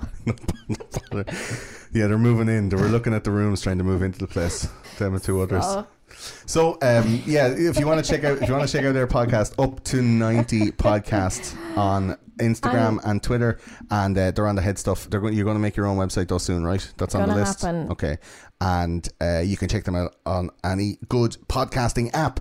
This episode was streamed live on YouTube to the people from Patreon, and they are the lifeblood of the show. Patreon.com/Those Conspiracy Guys. Thanks so much for your support. So if you want to watch the stream the next time, head to Patreon.com/Those Conspiracy Guys, or you can find this podcast anywhere that you find podcasts, and we're on Facebook, Twitter, Instagram, and Reddit as well. So thanks very much, thank girls, you for joining having me. a great time. Yes, it was a good crack. Long but good. That's how it goes. My name is Gordo, Thanks a mil. I'm Emma Doran. And I'm Julie J. and we'll see you again. Thanks very much. Bye, guys. Bye.